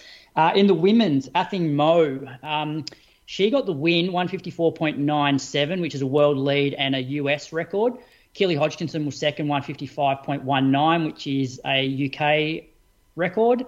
And Gul Toppin was third in 155.96, which was also a national record for Jamaica. Kat Bissett, sixth in 158. Now, question for you boys. Now, how do you make the Diamond League final? You get enough points at the Diamond Leagues throughout the year to make the final. And then potentially they give a wild card to the world champ or Olympic champion of that year. Yeah, I thought it was more points system, but then Athing Mo's done pretty much no Diamond Leagues at all, and then just comes in for the final. So I'm not sure. I like the idea of qualifying for this and maybe not having the wild cards. Thoughts, Moose? Nah, wild cards are there for the show, mate. You gotta get the best in. Yeah. Although the Diamond League final should be the World Championships in my mind. I don't get why there's both, because these guys should be peaking for one race. I don't think you want some peaking for a Diamond League, some peaking for a World Champs, and some trying to join the dots in between. There's got to be a way that the Diamond League and the World Champs links up somehow. I don't know how they do it, but I feel like the World Champs is a grand final and we need a rest after it. Yeah, that's why some of these results have surprised me, because most years you see athletes sort of fall away after the major championship, whereas based on here, people are actually running faster at the end of the season after the major championship. So move on to the 1500. Faith Kipyegon got the win in the women's 350. Dareba Wolteji, she got second, 353, and Laura Muir was third in 355. Linden Hall broke her own Australian record and became the first female to break 357 in the 1500 metres. She finished fifth overall, and Jessica Hull was eighth in 357.57. Pretty impressive, because she was back in maybe seven. So she sort of just was not off the back, but just she was she was behind Jess Hull for up until probably 300 to go. So she closed really well on that last lap. So it's pretty impressive. Getting down there now. They've just swapped that record too, haven't they? Yeah. So Linden had this one. It was 357 low. So good way to end the season. Yeah, so Linden already had this one. So Hull's starting to almost be the longest specialist here, with her 3Ks and her 5Ks. Are you starting to feel like Hall's owning her a little bit? Hall is owning her a little in the 15. Mate, well, I guess Linden's now run 2 times that are faster than Jess's best.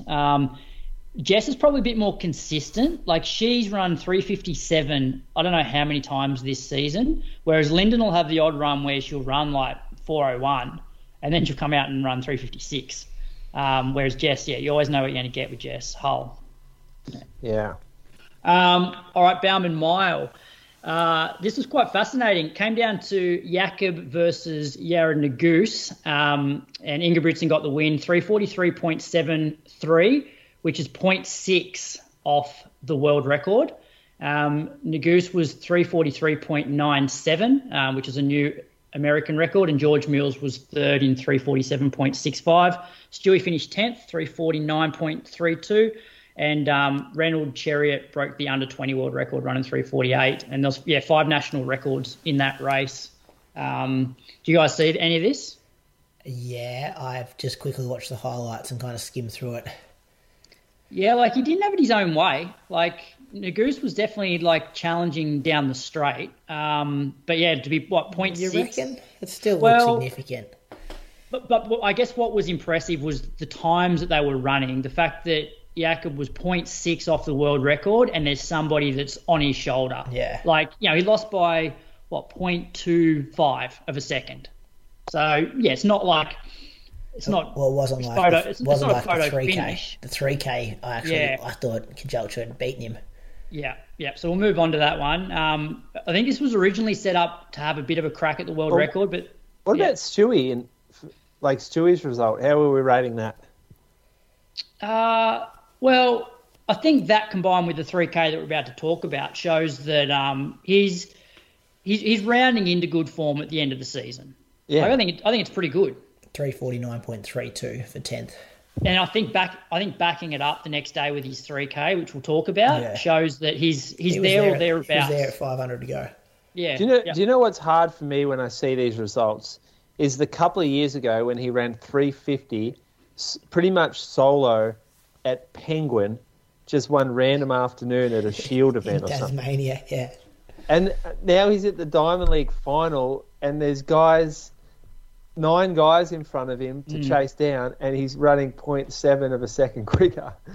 Yeah. Well, I think the rest of the world's definitely caught up the last couple of years. And we mentioned that a while back with Ollie, Ollie was one of the top guys last year, and now he'll go to some of these races and he'll be like third or fourth in his training group, because there's now you've got like a dozen guys now that are all around that same level, other than maybe Ingebrigtsen just a little bit ahead of them, which makes for exciting racing. Anyway, the 3K, they went out sort of as if they were going to have a crack at the world record. Ingebrigtsen then pretty much just slowed it down a little bit, sort of controlled the race, but everybody was just lining up right behind him. And anytime somebody sort of went to make a move, he really just controlled it. So, like, if somebody was about to make a move down the straight, he'd accelerate to make sure that, they had to run further around the bend and that sort of stuff. It came down to him versus Kajelcha, 7:23.63, which was a national record for him, and the third fastest all time. Kajelcha, 7:23.64. So 100th of a second splitting them. Kajelcha now goes to fourth on the all-time list, and Grant Fisher was third in 7:25.47, which was a US national record. Stewie was 7:31.14, season's best, and about 3 seconds off his Australian record. So I think that's a pretty good double for Stewie, 3:49 into 7:31. It's a good weekend, isn't it? Yeah, for sure. He can't control these other guys getting so good. Yeah. And he's coming off an interrupted sort of season, so hopefully it's a real momentum builder for next year. Yeah, 100%. What we need, basically is no hiccups between now and, what's the first Diamond League next year? It's always, is it like Doha or something like that? Or even just don't even go for that and look at Paris. Is it sustainable to start that season so early and still run the Olympics? I don't know. Yeah. It should be all about Paris from now on. Should be. Race of the weekend, women's 5K. So we had a couple of Bauman Track Club athletes, Sinclair Johnson and Elise Cranny. They paced up until 2K, and then Halem, who ran the 1500 the day before. She also paced the 3K. That left Sege and Beatrice Chibet to battle it out basically for the win. And, Sege ran 14 flat 0.2 seconds to take like 5 seconds off the world record. Beatrice Chibet was second in 14:05.92, so that was a little bit slower than the old world record. And Tay was third in 14:21. Amazing, boys. Like, so close to that sub 14-minute barrier being broken. Incredible. Yeah. She looked great doing it too. What I'm looking forward to now next season is her versus Kipyegon in the 5K. Because you'd think that Faith's going to... Well, she's already stepped up and she's only done like that one 5K. But as she gets older, you think she's going to become even better at the 5K. So these two going head-to-head next year, both of them will break 14 minutes next year. How old's Kipyegon? Let me tell you. And how old's Sege? Kipyegon's way older than Sege. Kipyegon's 29. And Sege is... Where is she? 26. Oh. Mm. Thought it was a bigger gap than that. Yeah. So anyway, that'll be pretty good next year. Steeple, to be honest, I didn't watch these, so these are the results. Winifred Yavi got the win in the women's 850, a world lead and an area record. Beatrice Chepkoech, second 851, and Faith Cheretich was third in 859. Simon Koech won the men's in 806. Samuel Faiwu was second in 810, and Geordie Beamish third in 814. I was surprised that none of the big dogs in the men's were there. So El Bakali and Germa. Yeah. Well, why wouldn't they be there? Yeah, I don't know. Big money, isn't it? Made enough cash for the year already, I guess. Yeah, that makes no sense. Yeah. Anyway, that's the end of the Diamond League for the year. Good work, Crux. You're all over that. Quickly go. You love that, don't you? He do love the Diamond League. Yeah, it's not bad. Especially like exciting races like that and world records and yeah. You're like a Diamond League nuffy. You're like Brady is for the football. Well, someone has to cover it. We need someone on the show that's taking I much love interest. it. I like it. That's good. Love it. Love that shit. I don't get up for it. I don't think I'm that much of a footy nuffy though, Moose. Well, you tried it. You're just the nuffy part of it. You're not like the knowledgeable part. I don't know much about what's going on. I just hope my team wins and that's it. Well, I guess, Moose, I ran track a lot longer than I run road races. Yeah, we can. I can tell you love it. Like, you can talk about it better than we can. Yeah, you're good at that, Crooks. I'll take you to the 10 relays and tell you about something I do love. The Bendigo Bats had a big win, 67.50 over Western Athletics, 68.37, and Mentone on the podium, which was good, 68.56. Fastest times of the day. Our boy Seth O'Donnell from Mentone, he ran 10.37. Our other boy, Andy Buchanan, second fastest time, 10.52. And then Dale Carroll from Box Hill was 10.58. In the women's result, Box Hill won 65.56. Glenn Huntley was second in 67.05. St. Stephen's third, 68.21, which means Glenn Huntley do win the premiership for 2023.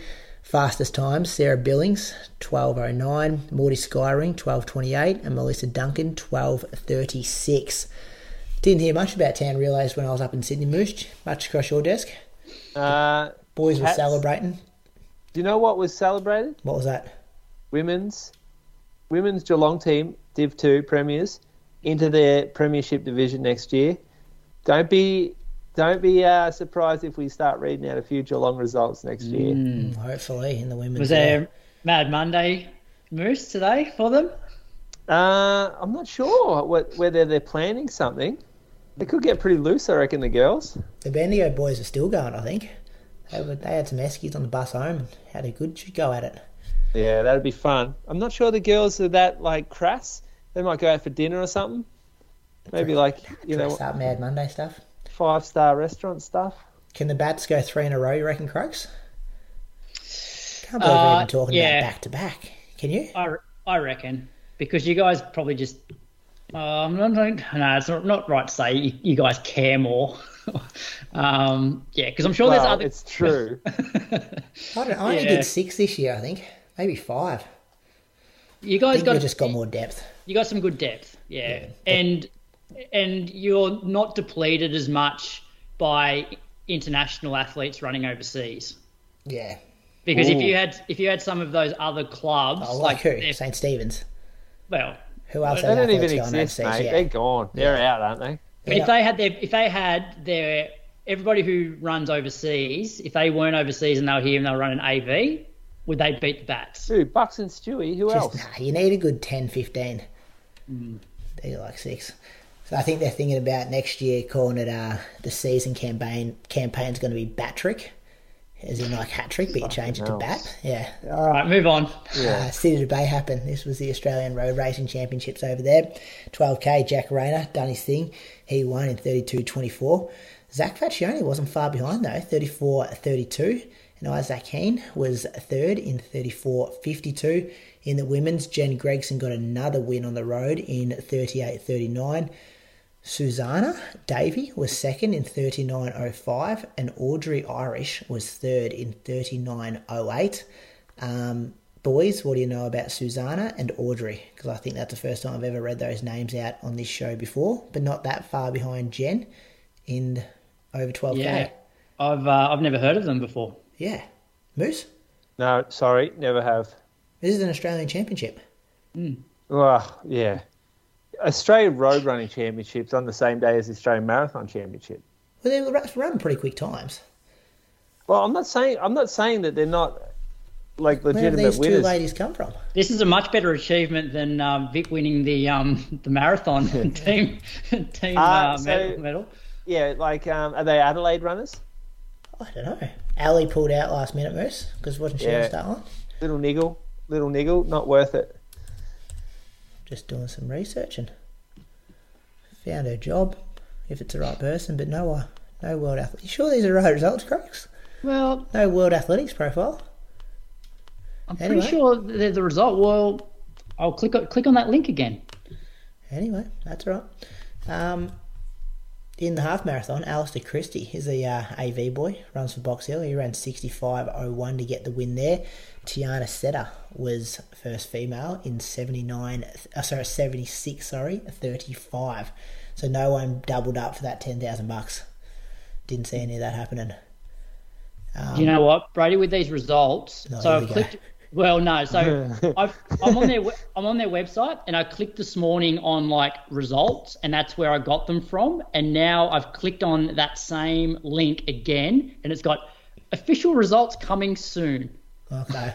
Which that's one criticism. Like City Bay is a pretty big event, and to be able to not like find the results, more than 24 hours after the event is pretty poor. Because I can't find them now. Did Athletics Australia put anything on there? Oh, yeah, here we go. Yeah, Caitlin Adams second, Croaks. Yeah, well, there you go. That's why they've taken these results down, obviously. 39.34. And Tara Brayton was third in 42.45. So a bit of a gap back to Tara there. But Caitlin Adams, I bought stock in her at the start of the year. Now she comes second in the Australian Road Racing Champs. We weren't going to read it out. Did you find Susanna Davey or Audrey Irish in there? No, I didn't. And if you're listeners to the show, thank you. And yeah, apologies that we got those results wrong there. Keep training hard, and hopefully you're on the podium next year. Keep going. The times are even different. Yeah. Anyway, that was that. Moose on the loose before we finish this show up. Yeah, I got a good one, boys. It's come across my desk, and I had to do a little bit of research, which was like the last 2 or 3 minutes. He's huffing about this, Brady. I always get worried. I'm a bit worried. Yeah, it's a goodie. And I'm not going to mention any names. Feel free to DM me, and I'm going to send you the name just so you can you're aware of it. But we're not going to do that to anybody, to our like large listener database. But having a beer on Sunday evening down in Bondi with my friend Matt and Gus. And Gus, he follows a few Instagram accounts, and there's one running. It's going to say, he said running influencer. I'm not sure how much influence they have, but he said, we follow him. He just posted something about his time. Didn't really match up with what I saw in the results. Check the Strava. Some proper discrepancies going on here. So to cut like this whole story short, the finish on the Strava of this athlete, it looks like the finish, like the run has been cropped to show the finish line, like the finish of Strava at 42.2. But when you actually look at the finish of where this is being cropped to, it's like about the 41 or the 40k mark, I reckon it might be. Or maybe it would be a little bit closer to the finish than that. But the estimated, the moving time on this run does not link up with the elapsed time, and it definitely doesn't link up with the gun time or the net time. So there's been a little bit of handiwork done on the Strava to make it look a lot better than what it actually was. How do you even do that, Moose? Because I noticed you did that last week. You tidied up one of your Strava I did. cool down. Yeah. After I got 111 likes. Yeah. And then it was confusing because I didn't see it till later. And I'm like, why is you gotta? Yeah, it just didn't make sense for people who didn't see it in real time. For those that are listening, Moose's cool down had. I could run like a 3:49 mile and a 8:02 2 mile. I got in the car. I forgot to stop my watch. I drove down the street. I gathered that, so I wrote, this is basically congrats on the sub 4 minute mile. Things are looking good for Sunday. If this, that's right, because your title at that time was 4 times 5 minutes at marathon effort. I'm like, this is promising if this is marathon effort, and then you obviously cropped it. So how do you even do that, Moose? Yeah, you can crop your run just for the exact reason why. What I just did, basically. But this one looks like you can go into the file and you can crop the GPX, so to finish at a different point than when you actually stop your watch. Okay. So it's just so dodgy. Like, it's all right to be slow or have a shit day or whatever, but you just don't need to be, like, deceptive about it to people. I don't like that at all. They're meant to be over. That's the thing. As well, what do you get? 42.58. That's probably pretty good. It doesn't matter. We're talking fucking world, mate. We're platinum, right? Yeah, trust them, not your watches. That's the point I'm making. So you don't have to go in and crop it to make it 42.2k on your watch, and then put that on your Instagram and just So now I need to go for that. But what I don't get, Moose, is like you put that on social media and people like give you extra kudos because you're faster than what you actually ran, but deep down you know that you didn't run it anyway. So how does it make you feel good about yourself? When you get the likes, Croaks. Exactly. When the likes come in but if I'm getting likes for something that I know I didn't, but if I'm getting likes for something that I know I didn't do, that doesn't get me up and about. Yeah, wouldn't sit well with me either. Yeah, but it's happening out there, and it's a thing. We did gloss over a very good quote from Sinead Diver in her pre-race media for Sydney Marathon. She was on the front page of was it Sydney Morning Herald? Or it was a Daily Telegraph, one of the Sydney papers. It was Sydney Morning Herald. Yeah, and she pretty much said, the running world popularises influencers over the actual athletes, and we need to tell the story of the athletes better than the actual non-running influencers. And I love that. Was that in that newspaper article? I'm pretty sure it was in that article, yeah. Because I know she said similar stuff in the Athletes Australia article. Oh, maybe, is it not the same thing? No, Lockie Morehouse wrote the Athletes Australia one. Oh, okay. Yeah. All right, my bad then.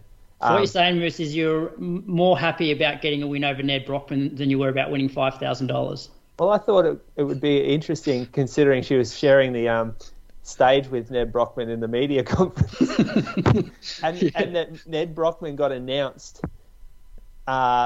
before Brett and Sinead did as the bigger personality or the more important guest.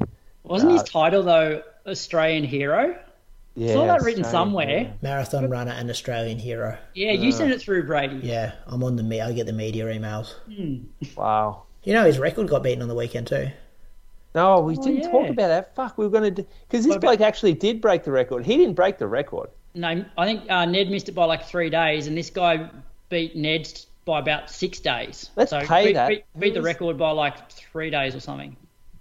I've heard the name before too. I know that Pace Athletic, the retail group, they put it on their social media. Scott someone. Was it Scott someone? Chris someone? Yeah, hang on. I'll find it. It'll be up here.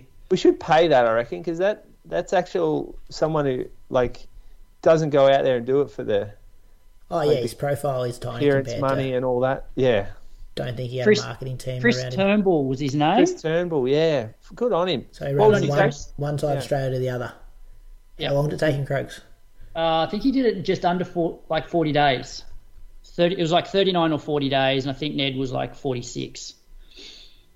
Yeah. Love that. Good on you, Chris. What's coming up? A few things to look out for, fellas. Berlin Marathon's this Sunday. Kipchoge, he's going to win it. What kind of time's he going to run? Ooh. Throw something out there, Croaks. We're going to say world record, yes or no? No world record. Moose, world record?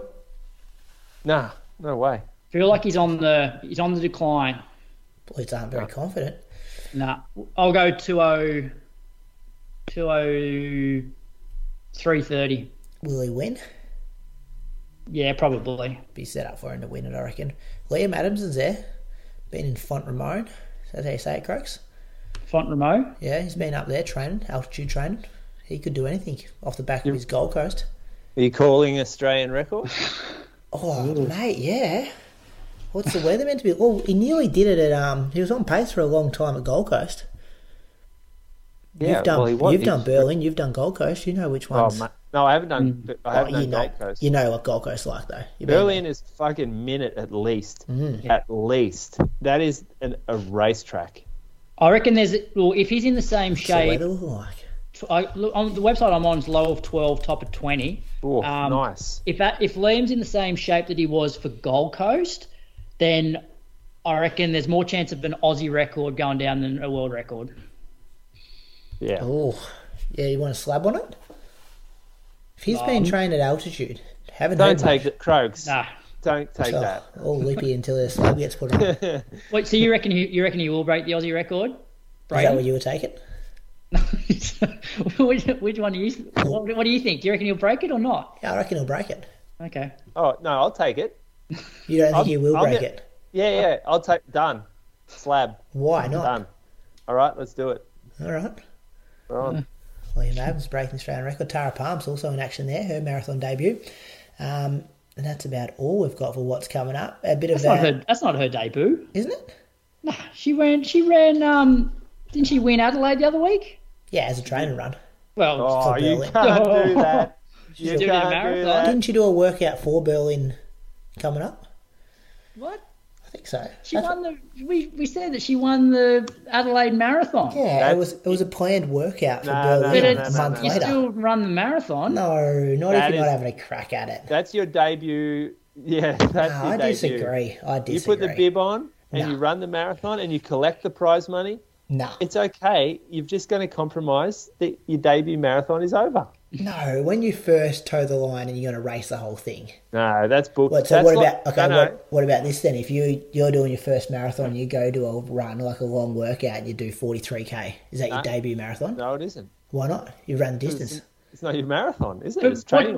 What's to stop everybody who does? So if you don't run the time that you want to run, even if you've raced it, you just say, "Oh no, it was just a training run today." Brady. But that's what it was. It was well documented. That's what she was doing going into the race. Yeah, she may have, but that's she got paid to do a workout. Why not do it? No. But you've still ended a race and you've still done a marathon. Like it's not your debut marathon. Same shit as DNFing. That's your fucking debut still. All right, you don't get to have another crack later on. I agree with you, but the argument is here the intention on the start line. If you're going to do your debut and go over the other side of the world and then you put all your eggs in that basket and then you DNF. You've got to write a disclaimer before you start? Well, I think you don't have to write it, but write it at the end. These Australian level runners, we know when they're doing a marathon serious and when they're not. Do you want to do an Instagram poll on it? All right, look. You give me another slab. I'm happy to say that it's her first serious attempt. Yeah, but it's not her debut. It is her debut. Let's do an Instagram poll on this. I'm happy with that. What's the definition of debut, Brady? Having a crack at the marathon seriously. No. That's what it is in a Chukamoama at my place anyway. That's two slabs here now. Debut, noun. a person's first appearance or performance in a particular capacity or role. Exactly. A person's first appearance. Appearance or capacity in a role of, performing it in the role, not just performing it to do a workout. No, you're off here. I think a lot of people agree with me there. This is up there with your penguin is a fish. That was off Google. I just read that off Google that night. That's it. I reckon I'm right there, fellas. Just because there's two voices against one, I think the listeners are going to be on my side. No wonder you bloody claimed your half marathon PB for years when you did it behind a truck in Moama. I never claimed that as a PB, did I? Croaks, having a beer with my mate on the weekend. And do you know what the best call of the day was? When he called Brady a glorified babysitter because he was a primary school teacher. Croaks, the guy's I fucking loved it. And this guy was also a school teacher at high school. Yeah, high school's much harder. Yeah. Too many all right, periods. Living on bloody 2 hours, just about. Yeah, we've got something coming up too. This is the pilot episode of Jimmy Friend and Friends. So a little side project that's going on. Sure, we can be better than that. We can go Jimmy and Friends. Jimmy. Jimmy Friend. I just read this out. This has already been written. Yeah, exactly. That needs work. Someone come up with a creative name for that. I like this Jimmy Friend and Friends. Don't you, Croaks? You like it? Yeah, I quite like it. It's a nice play on his last name. Yeah. Yeah, I reckon you could be more creative around the friend thing, though. Well, it's your segment. Yeah, you're paying for it. Yeah, that's what. But I'm not creative. I just know how to pick on things. Well, your wife was the first guest. She was the first friend on Jimmy Friend and Friends, Bree Hook, with thanks to the running company Geelong. In the very first episode, they talk about all things in the shoe and apparel and nutrition, I guess, industry, and a bit of background about how Bree got into things. So enjoy that, listeners. We'll do it all again next week. Anything exciting happening, Moose? Recovering. Yeah, I got to go to Melbourne for a meeting tomorrow. That's kind of shitty. But, no. No. I'm beat up. I'm going to be walking a bit. I'll be babysitting. I'll be on baby duty this week. It's Bree's turn to get out. Yep. Croaks, you coming down the beach with me? Not sure. I'll let you know. I'm still at school this week. Yeah. Still working. Got one more week. Yeah. All right. We'll do it all again next week, fellas. See you guys. Bye. See ya.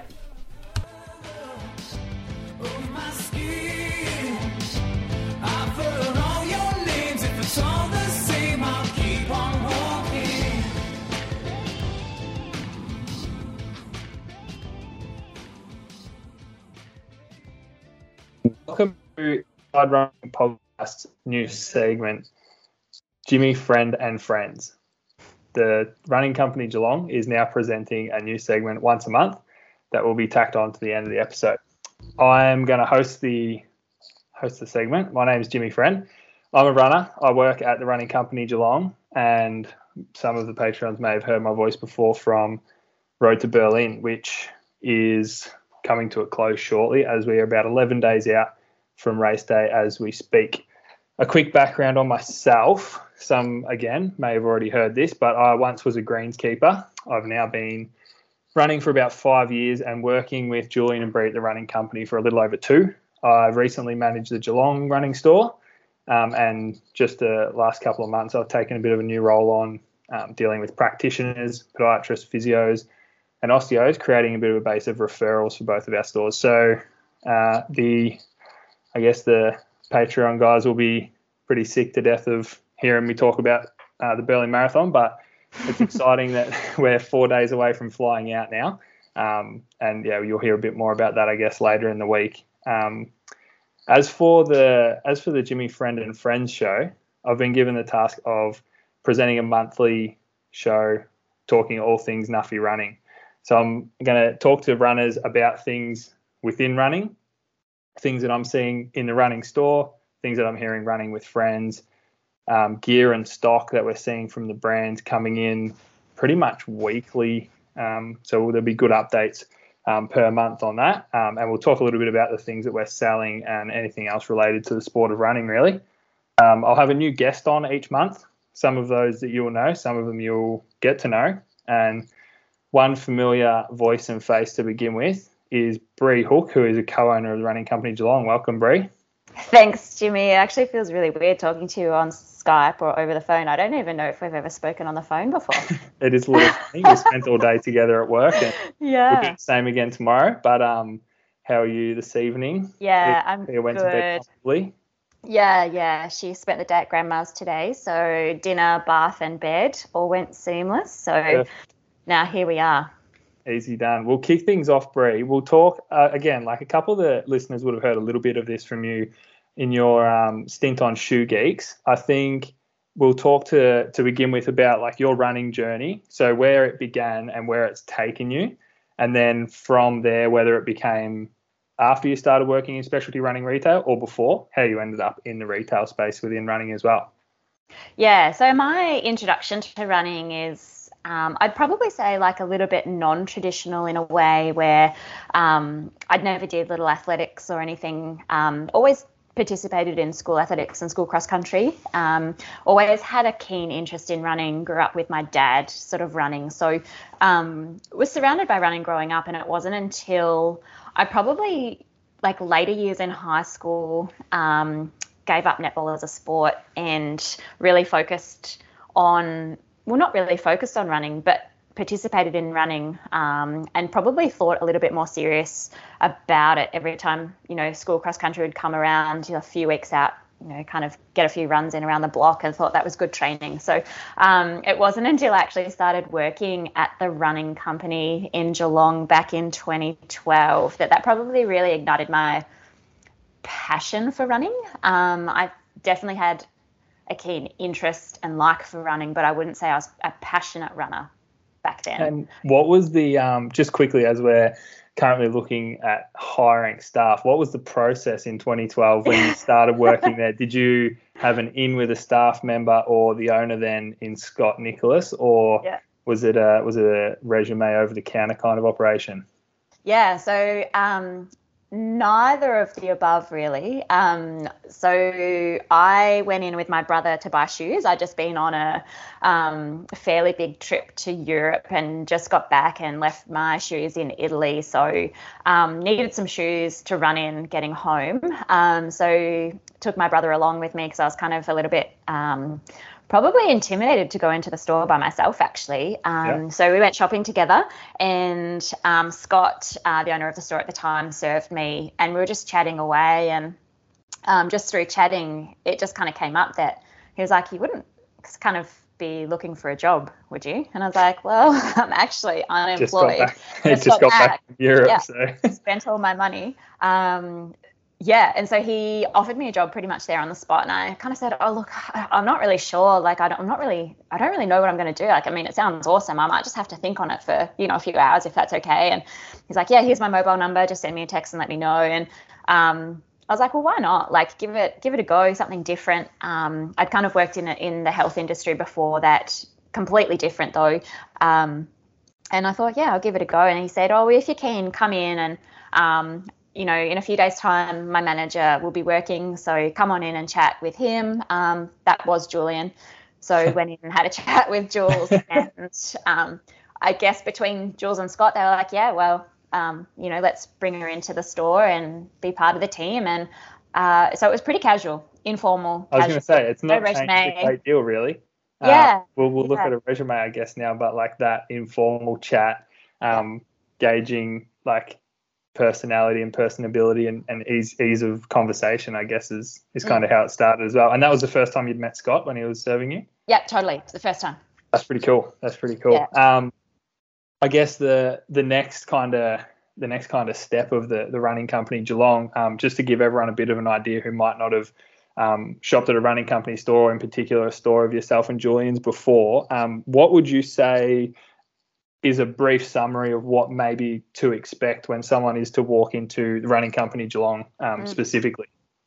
So I think the biggest thing for us is that we offer such an individualised and personalised experience. So I would say that everyone's experience to an extent is the same, but it differs in how we approach the fitting process. So we take everyone through a fitting to help find the right shoe for them. And whether it's walking, running, gym, footy, whatever it may be, if there's running involved, we go through the same fitting process with every person. And that involves us, just having a really good chat with someone and finding a lot of information around that person, what they've been doing, what they're going to be using their shoes for. We get a lot of information just from simply talking with someone. So we have a really good chat and conversation with the customer before we even start to look at anything, before we even look at the foot or their running. So from that, we can we paint a really good picture and get a really good history of that person and their preferences, their injuries. Maybe they've had a little bit of a history of injuries that may be influenced by certain features of shoes. And then we actually have a look at someone having a run on the treadmill. So running on the treadmill barefoot gives us a really good indication just from the rear foot exactly what is happening in real time. So we use iPads, we film, we get a little bit of footage, and it can just show us a little bit more around what's happening at the foot and ankle joint.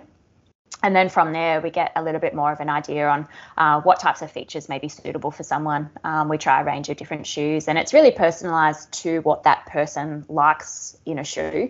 And it's not until someone tries a range of different shoes that they're actually able to have a little bit more knowledge around what they may or may not like. I think that's the biggest thing, is someone's coming into the store for the first or even second time or even third time, and particularly not really knowing what they like in a shoe. So it's not until you actually try a whole range of different options that you're kind of nutting out the specific features and feels that someone likes. And I think that's where the kind of the way we sort of talk about it is the science versus art. And there is a science around what we do, but there is also an art form in terms of how we interpret people's requests and perceptions of a shoe, and we try and replicate that in the product that we're giving them to try. For sure. I think that I guess like the features of a shoe can be like perfect for the features of an injury or the injury someone may have, but I think like the putting the shoe on and having the shoe fit and feel good obviously come before the function of the shoe in like that process that you've just explained.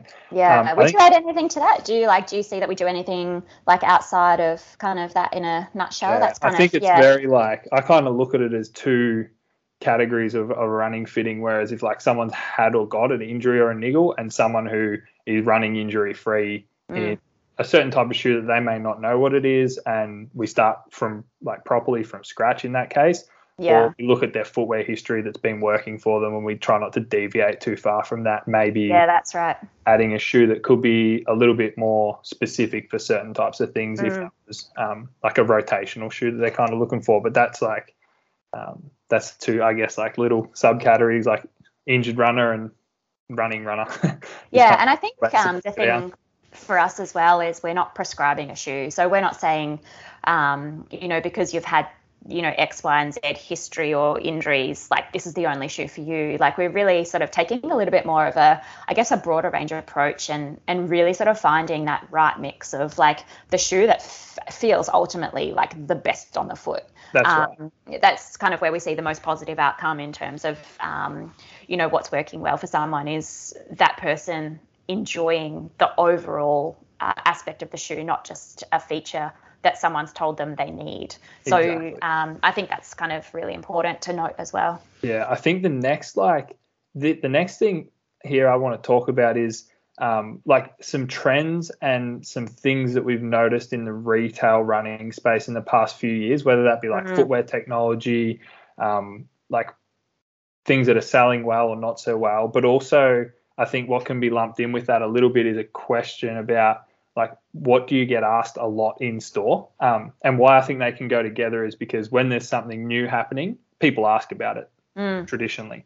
But what would you say like three things maybe that have happened in the running retail space in the last sort of 3 or 4 years that have maybe not entirely changed the game, but have been introduced and people are asking about it quite frequently? Yeah, so there's a few points. I guess like in no particular order, the development of super shoes, all the technology that's gone in developing these amazing new foams, carbon plates, nylon plates, so plated, fun, high-stacked shoes that just like that's in itself is like a world, its own world. So I would say the development of super shoes is one area. I can remember back in, the sort of 2012, 2013 when I was working in the store and, someone would be coming in wanting a racing flat. And at that point you were sort of looking at like these traditional racing flats from Asics and Mizuno, and Brooks even had one too, which were just such low profile, super, super rock hard, like EVA foam. You're running on the purely running on top of the road. Yeah, it's just so harsh on the body, and just to sort of see where that space has come from, that's really cool. The other one would be just we sort of talk about on a daily basis is just the introduction of just so much more foam under the foot. So just the increase in stack height. The brands are developing these foams which are quite resilient. And just giving us so much more fun and pop, but we're not sacrificing safety. And I guess in terms of what's safe, what I mean by safety is a lot of these shoes the geometry of the shoe is still really safe and stable, so we're able to get this really fun running experience, but in a shoe that's not risking sort of any overuse or sort of overload tissues in a way. They're adding currently the right amount of extra foam to combat how soft or how high stack of foam a shoe might be. Yeah. And that's probably where we see that flared geometry, bulky kind of nature of a shoe, and the way a wall looks now compared to 5 or 10 years ago is drastically different. Yeah, for sure. It's the one thing that most people comment on when they look down, specifically from top down, bird's eye view of a shoe, just that flaring that you see from the platform of the shoe beneath, and just to kind of compensate for the, the platform of the shoe being softer, the midsole being softer, but we're getting that flaring to enhance stability. So just that inherent stability. And the other feature as well, and the other sort of, big sort of player in this space is the rocker geometry of a shoe. So the introduction of forefoot rockers, even rear foot rockers to a degree as well, but the rocker geometry of a shoe is massive. So I would say between the super shoe sort of development, the increase in stack, and the rocker geometry that we're seeing, those things combined would probably make up the majority of the changes that we've sort of seen and the trends that are happening at the moment. But I don't even know if they're trends. I kind of really feel that they're almost here to stay. I can't. Yeah, it's hard to call it a trend if it might be here for 10, 15 years.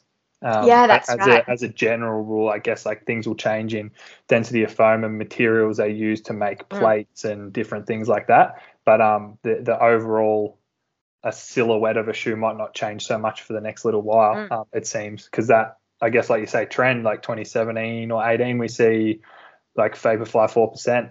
Looking at 6 or 7 years ago now, these things they've been around for a while. It's just that it might have taken a few other brands a little while to kind of come around. And it was even funny today. We see shoes that are maybe a year away from coming out that traditionally haven't had a whole lot of cushion that are starting to come to the party as well. So I think there's probably still more where that came from, and from some brands' perspective that have been a little bit more traditional for the last few years and kind of sitting, waiting, watching, and then they'll act upon things once they realise that it might be just the way that everything's heading in the shoe world. That's for sure.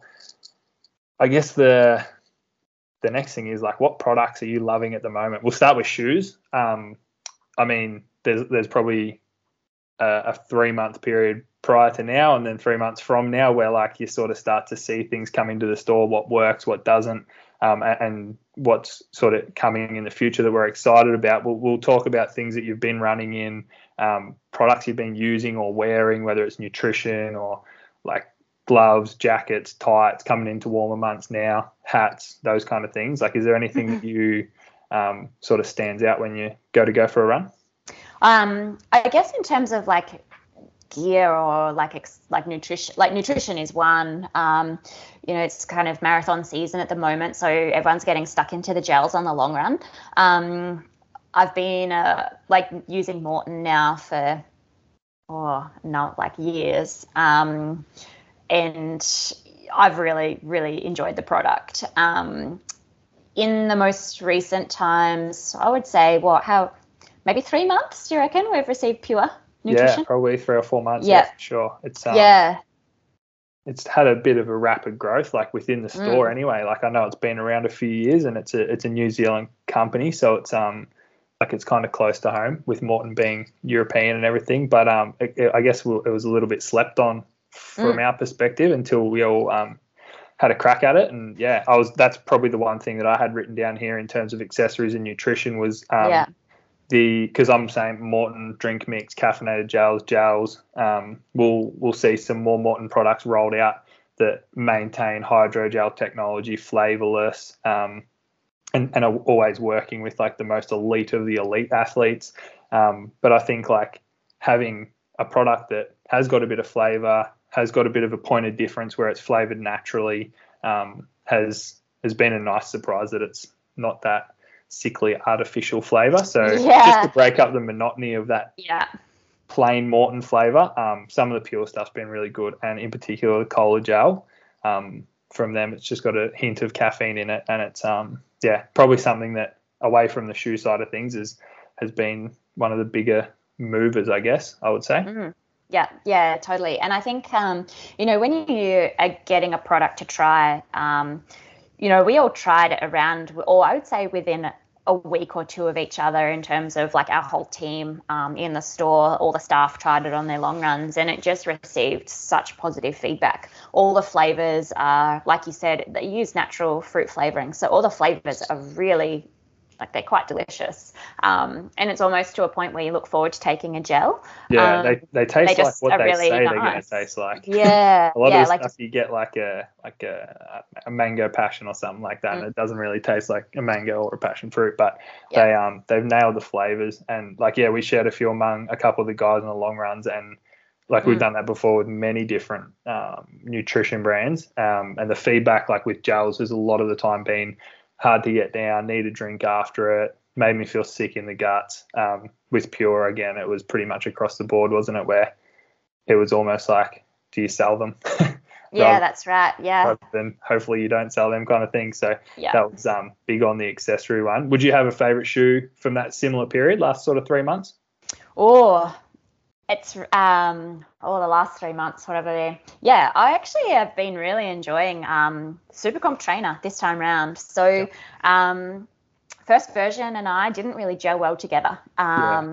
So for me and my running gait, I just found the shoe just felt too heavy and too stiff. The 4-foot rocker is so far forward that for me it just didn't work. It just didn't feel good. So this time round the shoe is much lighter.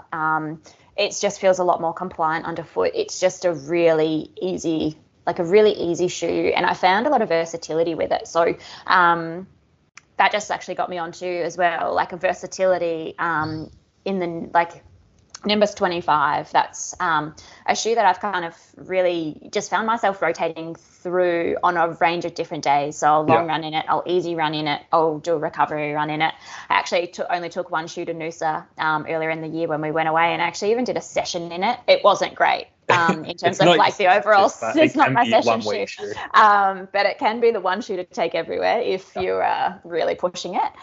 So I'd say from footwear, those sort of two stand out to me in terms of, and I'd say within this kind of this previous 3 month period, Alpha Fly 2, like for me, that shoe's just been an absolute banger. I love every time I put it on. It's just the additional pitch under the heel and the additional foam in the forefoot just under the heel pods. Like there's something that they've changed around the geometry of that shoe that just feels so much smoother to me. So that would kind of be my previous 3 monthly sort of footwear rotation. I remember you come to work one day after a gym session and a jog, and you're like, I jogged in the Alpha Fly this morning. It's just too good not to wear. It's too good. It's too good just to like steer away from without using it unnecessarily. Coming up in terms of shoes that I have that I haven't spent much time in yet, but really keen to sort of see where they take me is Triumph 21.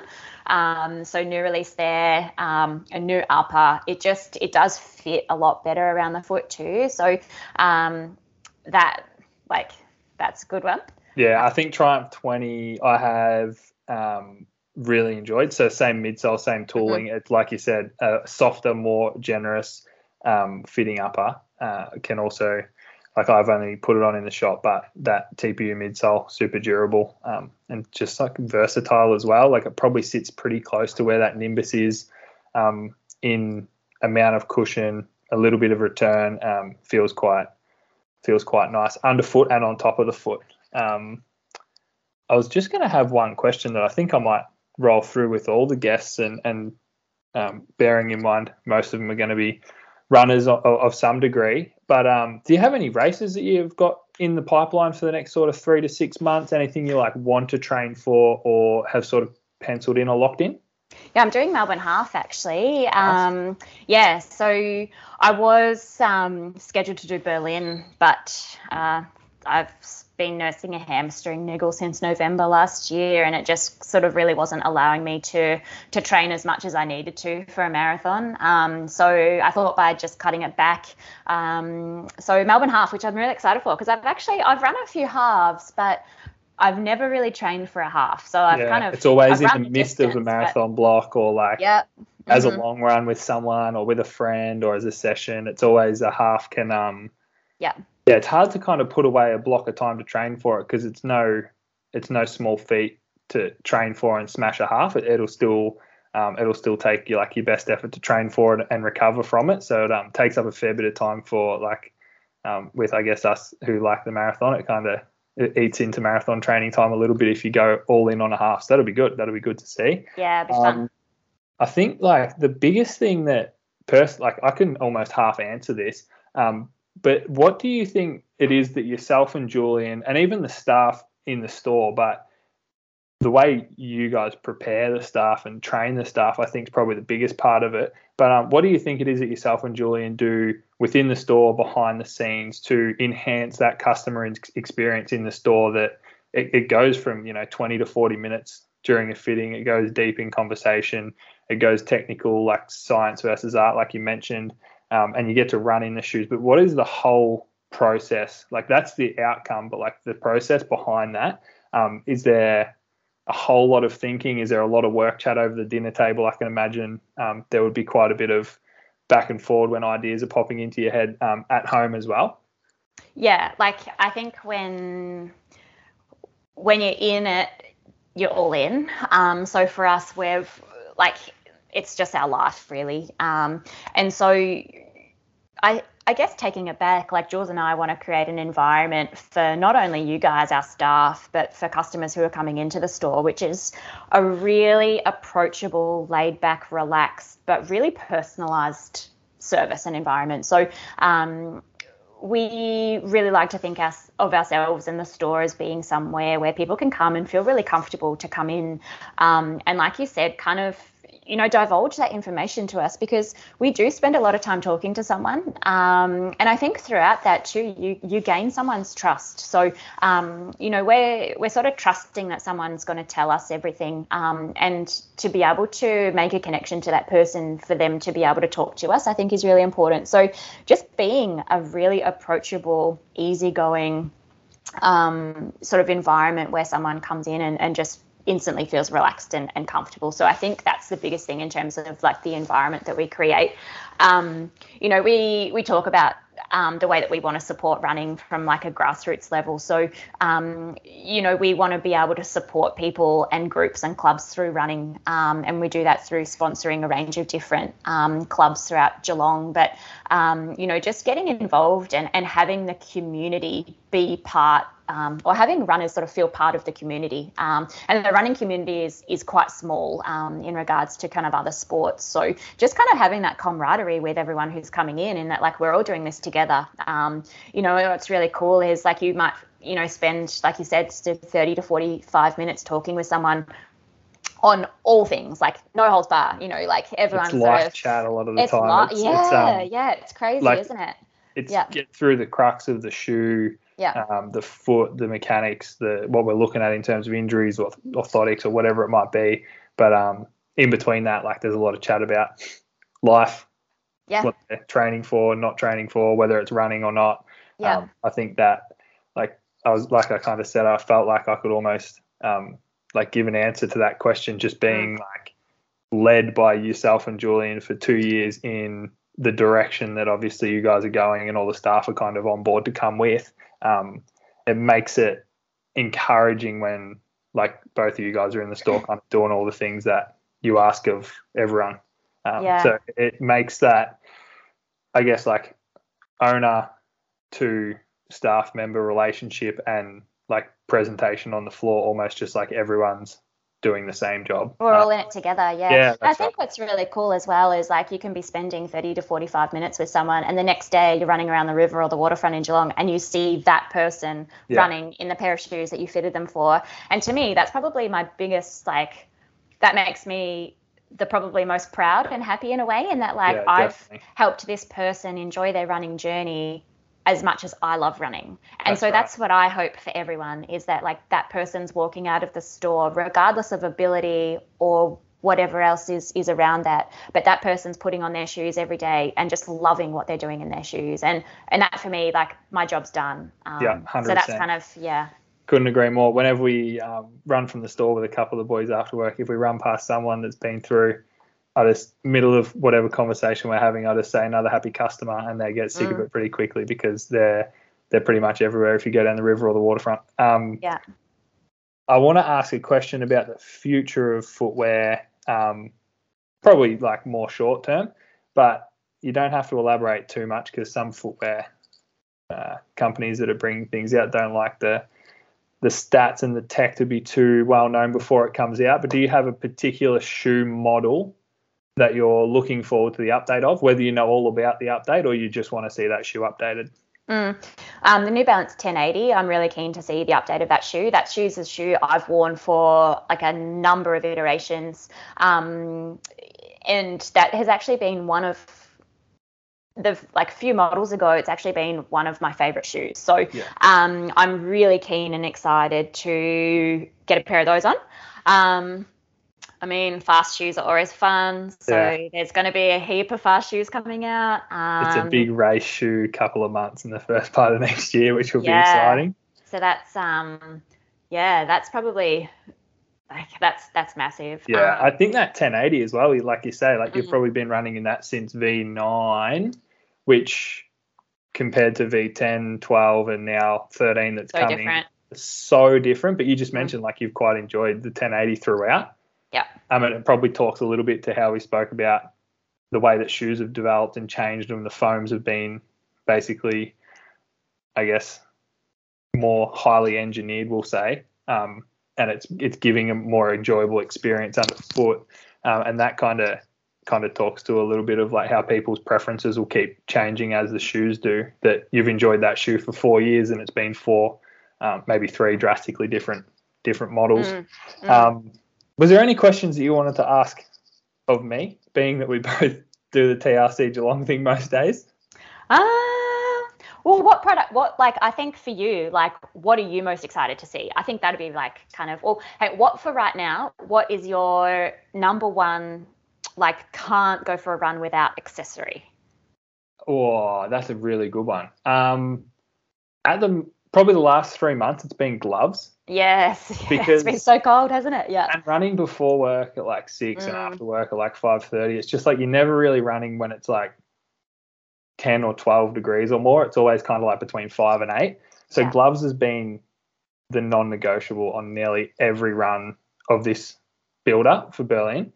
And I think like Body Glide. Yeah, Body Glide, yes. Any type of anti-chafe product. Yes. What type of shorts you're wearing, what top you've got on. I just can't live without it. So I'll almost have one in my luggage, one in my carry-on in case something goes missing on the way to Europe. I just can't go without. What's been so again, I would say, like, what's been your favorite, like, what's currently your favorite shoe?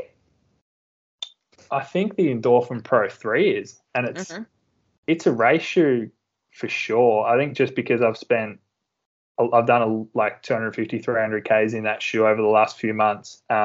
It was a little bit slept on by me, probably more than anything. And then when I came around and put it on, I quite enjoy the density of foam underfoot. I'm a bit of a bigger guy, and it's a little bit of a firmer shoe. Like, it's not drastically firmer. It's still quite responsive and poppy. But I think there's just a bit more foam and a little bit higher density. And then jogging shoe-wise, the On Cloud Monster's probably been one of my go-tos for. I've had my second pair, so 6, yes, 700 same. I'm on number 2 as well. Yep. And I just found the first one, like, I almost wanted to put it on and have like this huge revelation about On Cloud Tech and how it's going to change everything. And I ran in it, and I was like, it's there with the Triumph, it's there with the Nimbus, it's there with like your Wave Skies, Glycerins. It's just a nice, smooth, simple shoe. Again, slightly on the firmer density side of things for me. So that's probably the daily good one. I've spent a fair bit of time in. Just training can kind of take it anywhere. You get a gum nut stuck in your shoe from time to time, but that's about the only thing I think that I can think of for that shoe. And then small price to pay. Yeah, exactly. Like it's super comfy, and it's got a super generous fit and a really nice upper, which I think the a lot of the On shoes have been sort of lauded for lately, is their fit and the quality of materials in the uppers and heel counters and things. They just go on a foot and kind of fit a lot of different foot shapes, which is always helpful for us as runners and as retailers. So I've enjoyed that. I think the shoe I'm looking forward to most is the Alphafly 3, though. Not that I've absolutely loved the Alphafly 1 and 2, but like earlier in the year when I was in the States, Julian got his friend Chris over there to take me through his office. And he's a footwear developer of men's running, so he had a couple of different types of samples of Alphafly 3 sitting around for me to have a look at and a feel of, and I felt that shoe's probably people have been asking when the Alphafly 3 is coming for 3 months, and it's still probably that far away again. So I think it probably speaks volumes to how excited everyone is about that one. It's all over the internet, but until it comes to production, no one knows exactly what it's going to feel like or fit like. So I'm pretty excited to see that one come across Hopefully it comes in a size 14. Or a 15. Or a 15. Hopefully I can't wait to see that one come across the ocean to Australia, which would be super exciting. I do have one more question for you, Jimmy. Yep. From a perspective in terms of the way that you see it, but what do you see as our store? Like, this is a store question. Yep. What do you see, like, how do you feel our store is, I guess, within the running community? What do you feel our strengths are? I think our staff are our biggest strength. In each person can fit a 7-year-old for their first pair of waffles for Little Athletics, a footballer at 27 years old for pre-season, or someone who's just had a knee replacement at 75 and needs a shoe to walk their dog, equally as comfortably as the next person. Like, there's no someone walks in that looks more elite or anything and someone doesn't want to serve them and someone does want to. It's just, if someone walks in the store, they're going to get the same service from each and every staff member. And they're probably not going to know a lot different depending on who served them. It's going to be a really similar service. They're going to end up with the shoe that is right for their foot, their ankle and their needs. And I reckon that's a really, it's a really hard thing to have when you've got, we've got yourself and Julian, Toby, all work together for quite a period of time in Ballarat. And then now in Geelong, it's like we've added more staff. Guys have come from backgrounds of being a chef. Someone's like halfway between uni and traveling, and they've got different walks of life, I guess, and being able to just put them all in the same room, like Jazz, a triathlete, putting them all together and just having things click and be comfortable and happy to learn off each other and give each other a little bit of shit here and there and make it a fun environment to be in. It all kind of comes together and it works on the shop floor where it needs to the most. Yeah, cool. Yeah, that's awesome. Probably the biggest thing. Yeah. But yeah, I reckon we're pretty much rolled through. Good. Yeah. Nice one. I'd like to say thank you for giving us a bit of your time this evening when you could be relaxing with your feet up on the couch. So I'm glad. On the couch. I'm glad we could have another chat after we spoke about this for 10 minutes at work already. But yeah, thanks for giving us some of your time, Bree, and some of your running knowledge and retail industry history, as it's extensive. It's been probably nearly 11 or 12 years now. So there's definitely a lot of there's a lot of nuggets of gold when someone gets served by like yourself, when you can talk about the history of super shoes from the day that you first saw one, or that anyone first saw one, to 5 years prior to when people were racing in some pretty questionable flats, we'll call them. Yeah. But on behalf of the Inside Running Podcast, thanks for your time. Thanks, Jimmy. It was fun. Yeah, thanks for having me. It was cool. Go easy. Cheers. Have a good night. See ya. See ya. See you tomorrow. See ya. This episode was brought to you by the Running Company Geelong. If you'd like to look after a small business rather than the mega companies of the world, then hit up myself, Moose, and our awesome team down in Geelong, or on Instagram at therunningcompany_Geelong.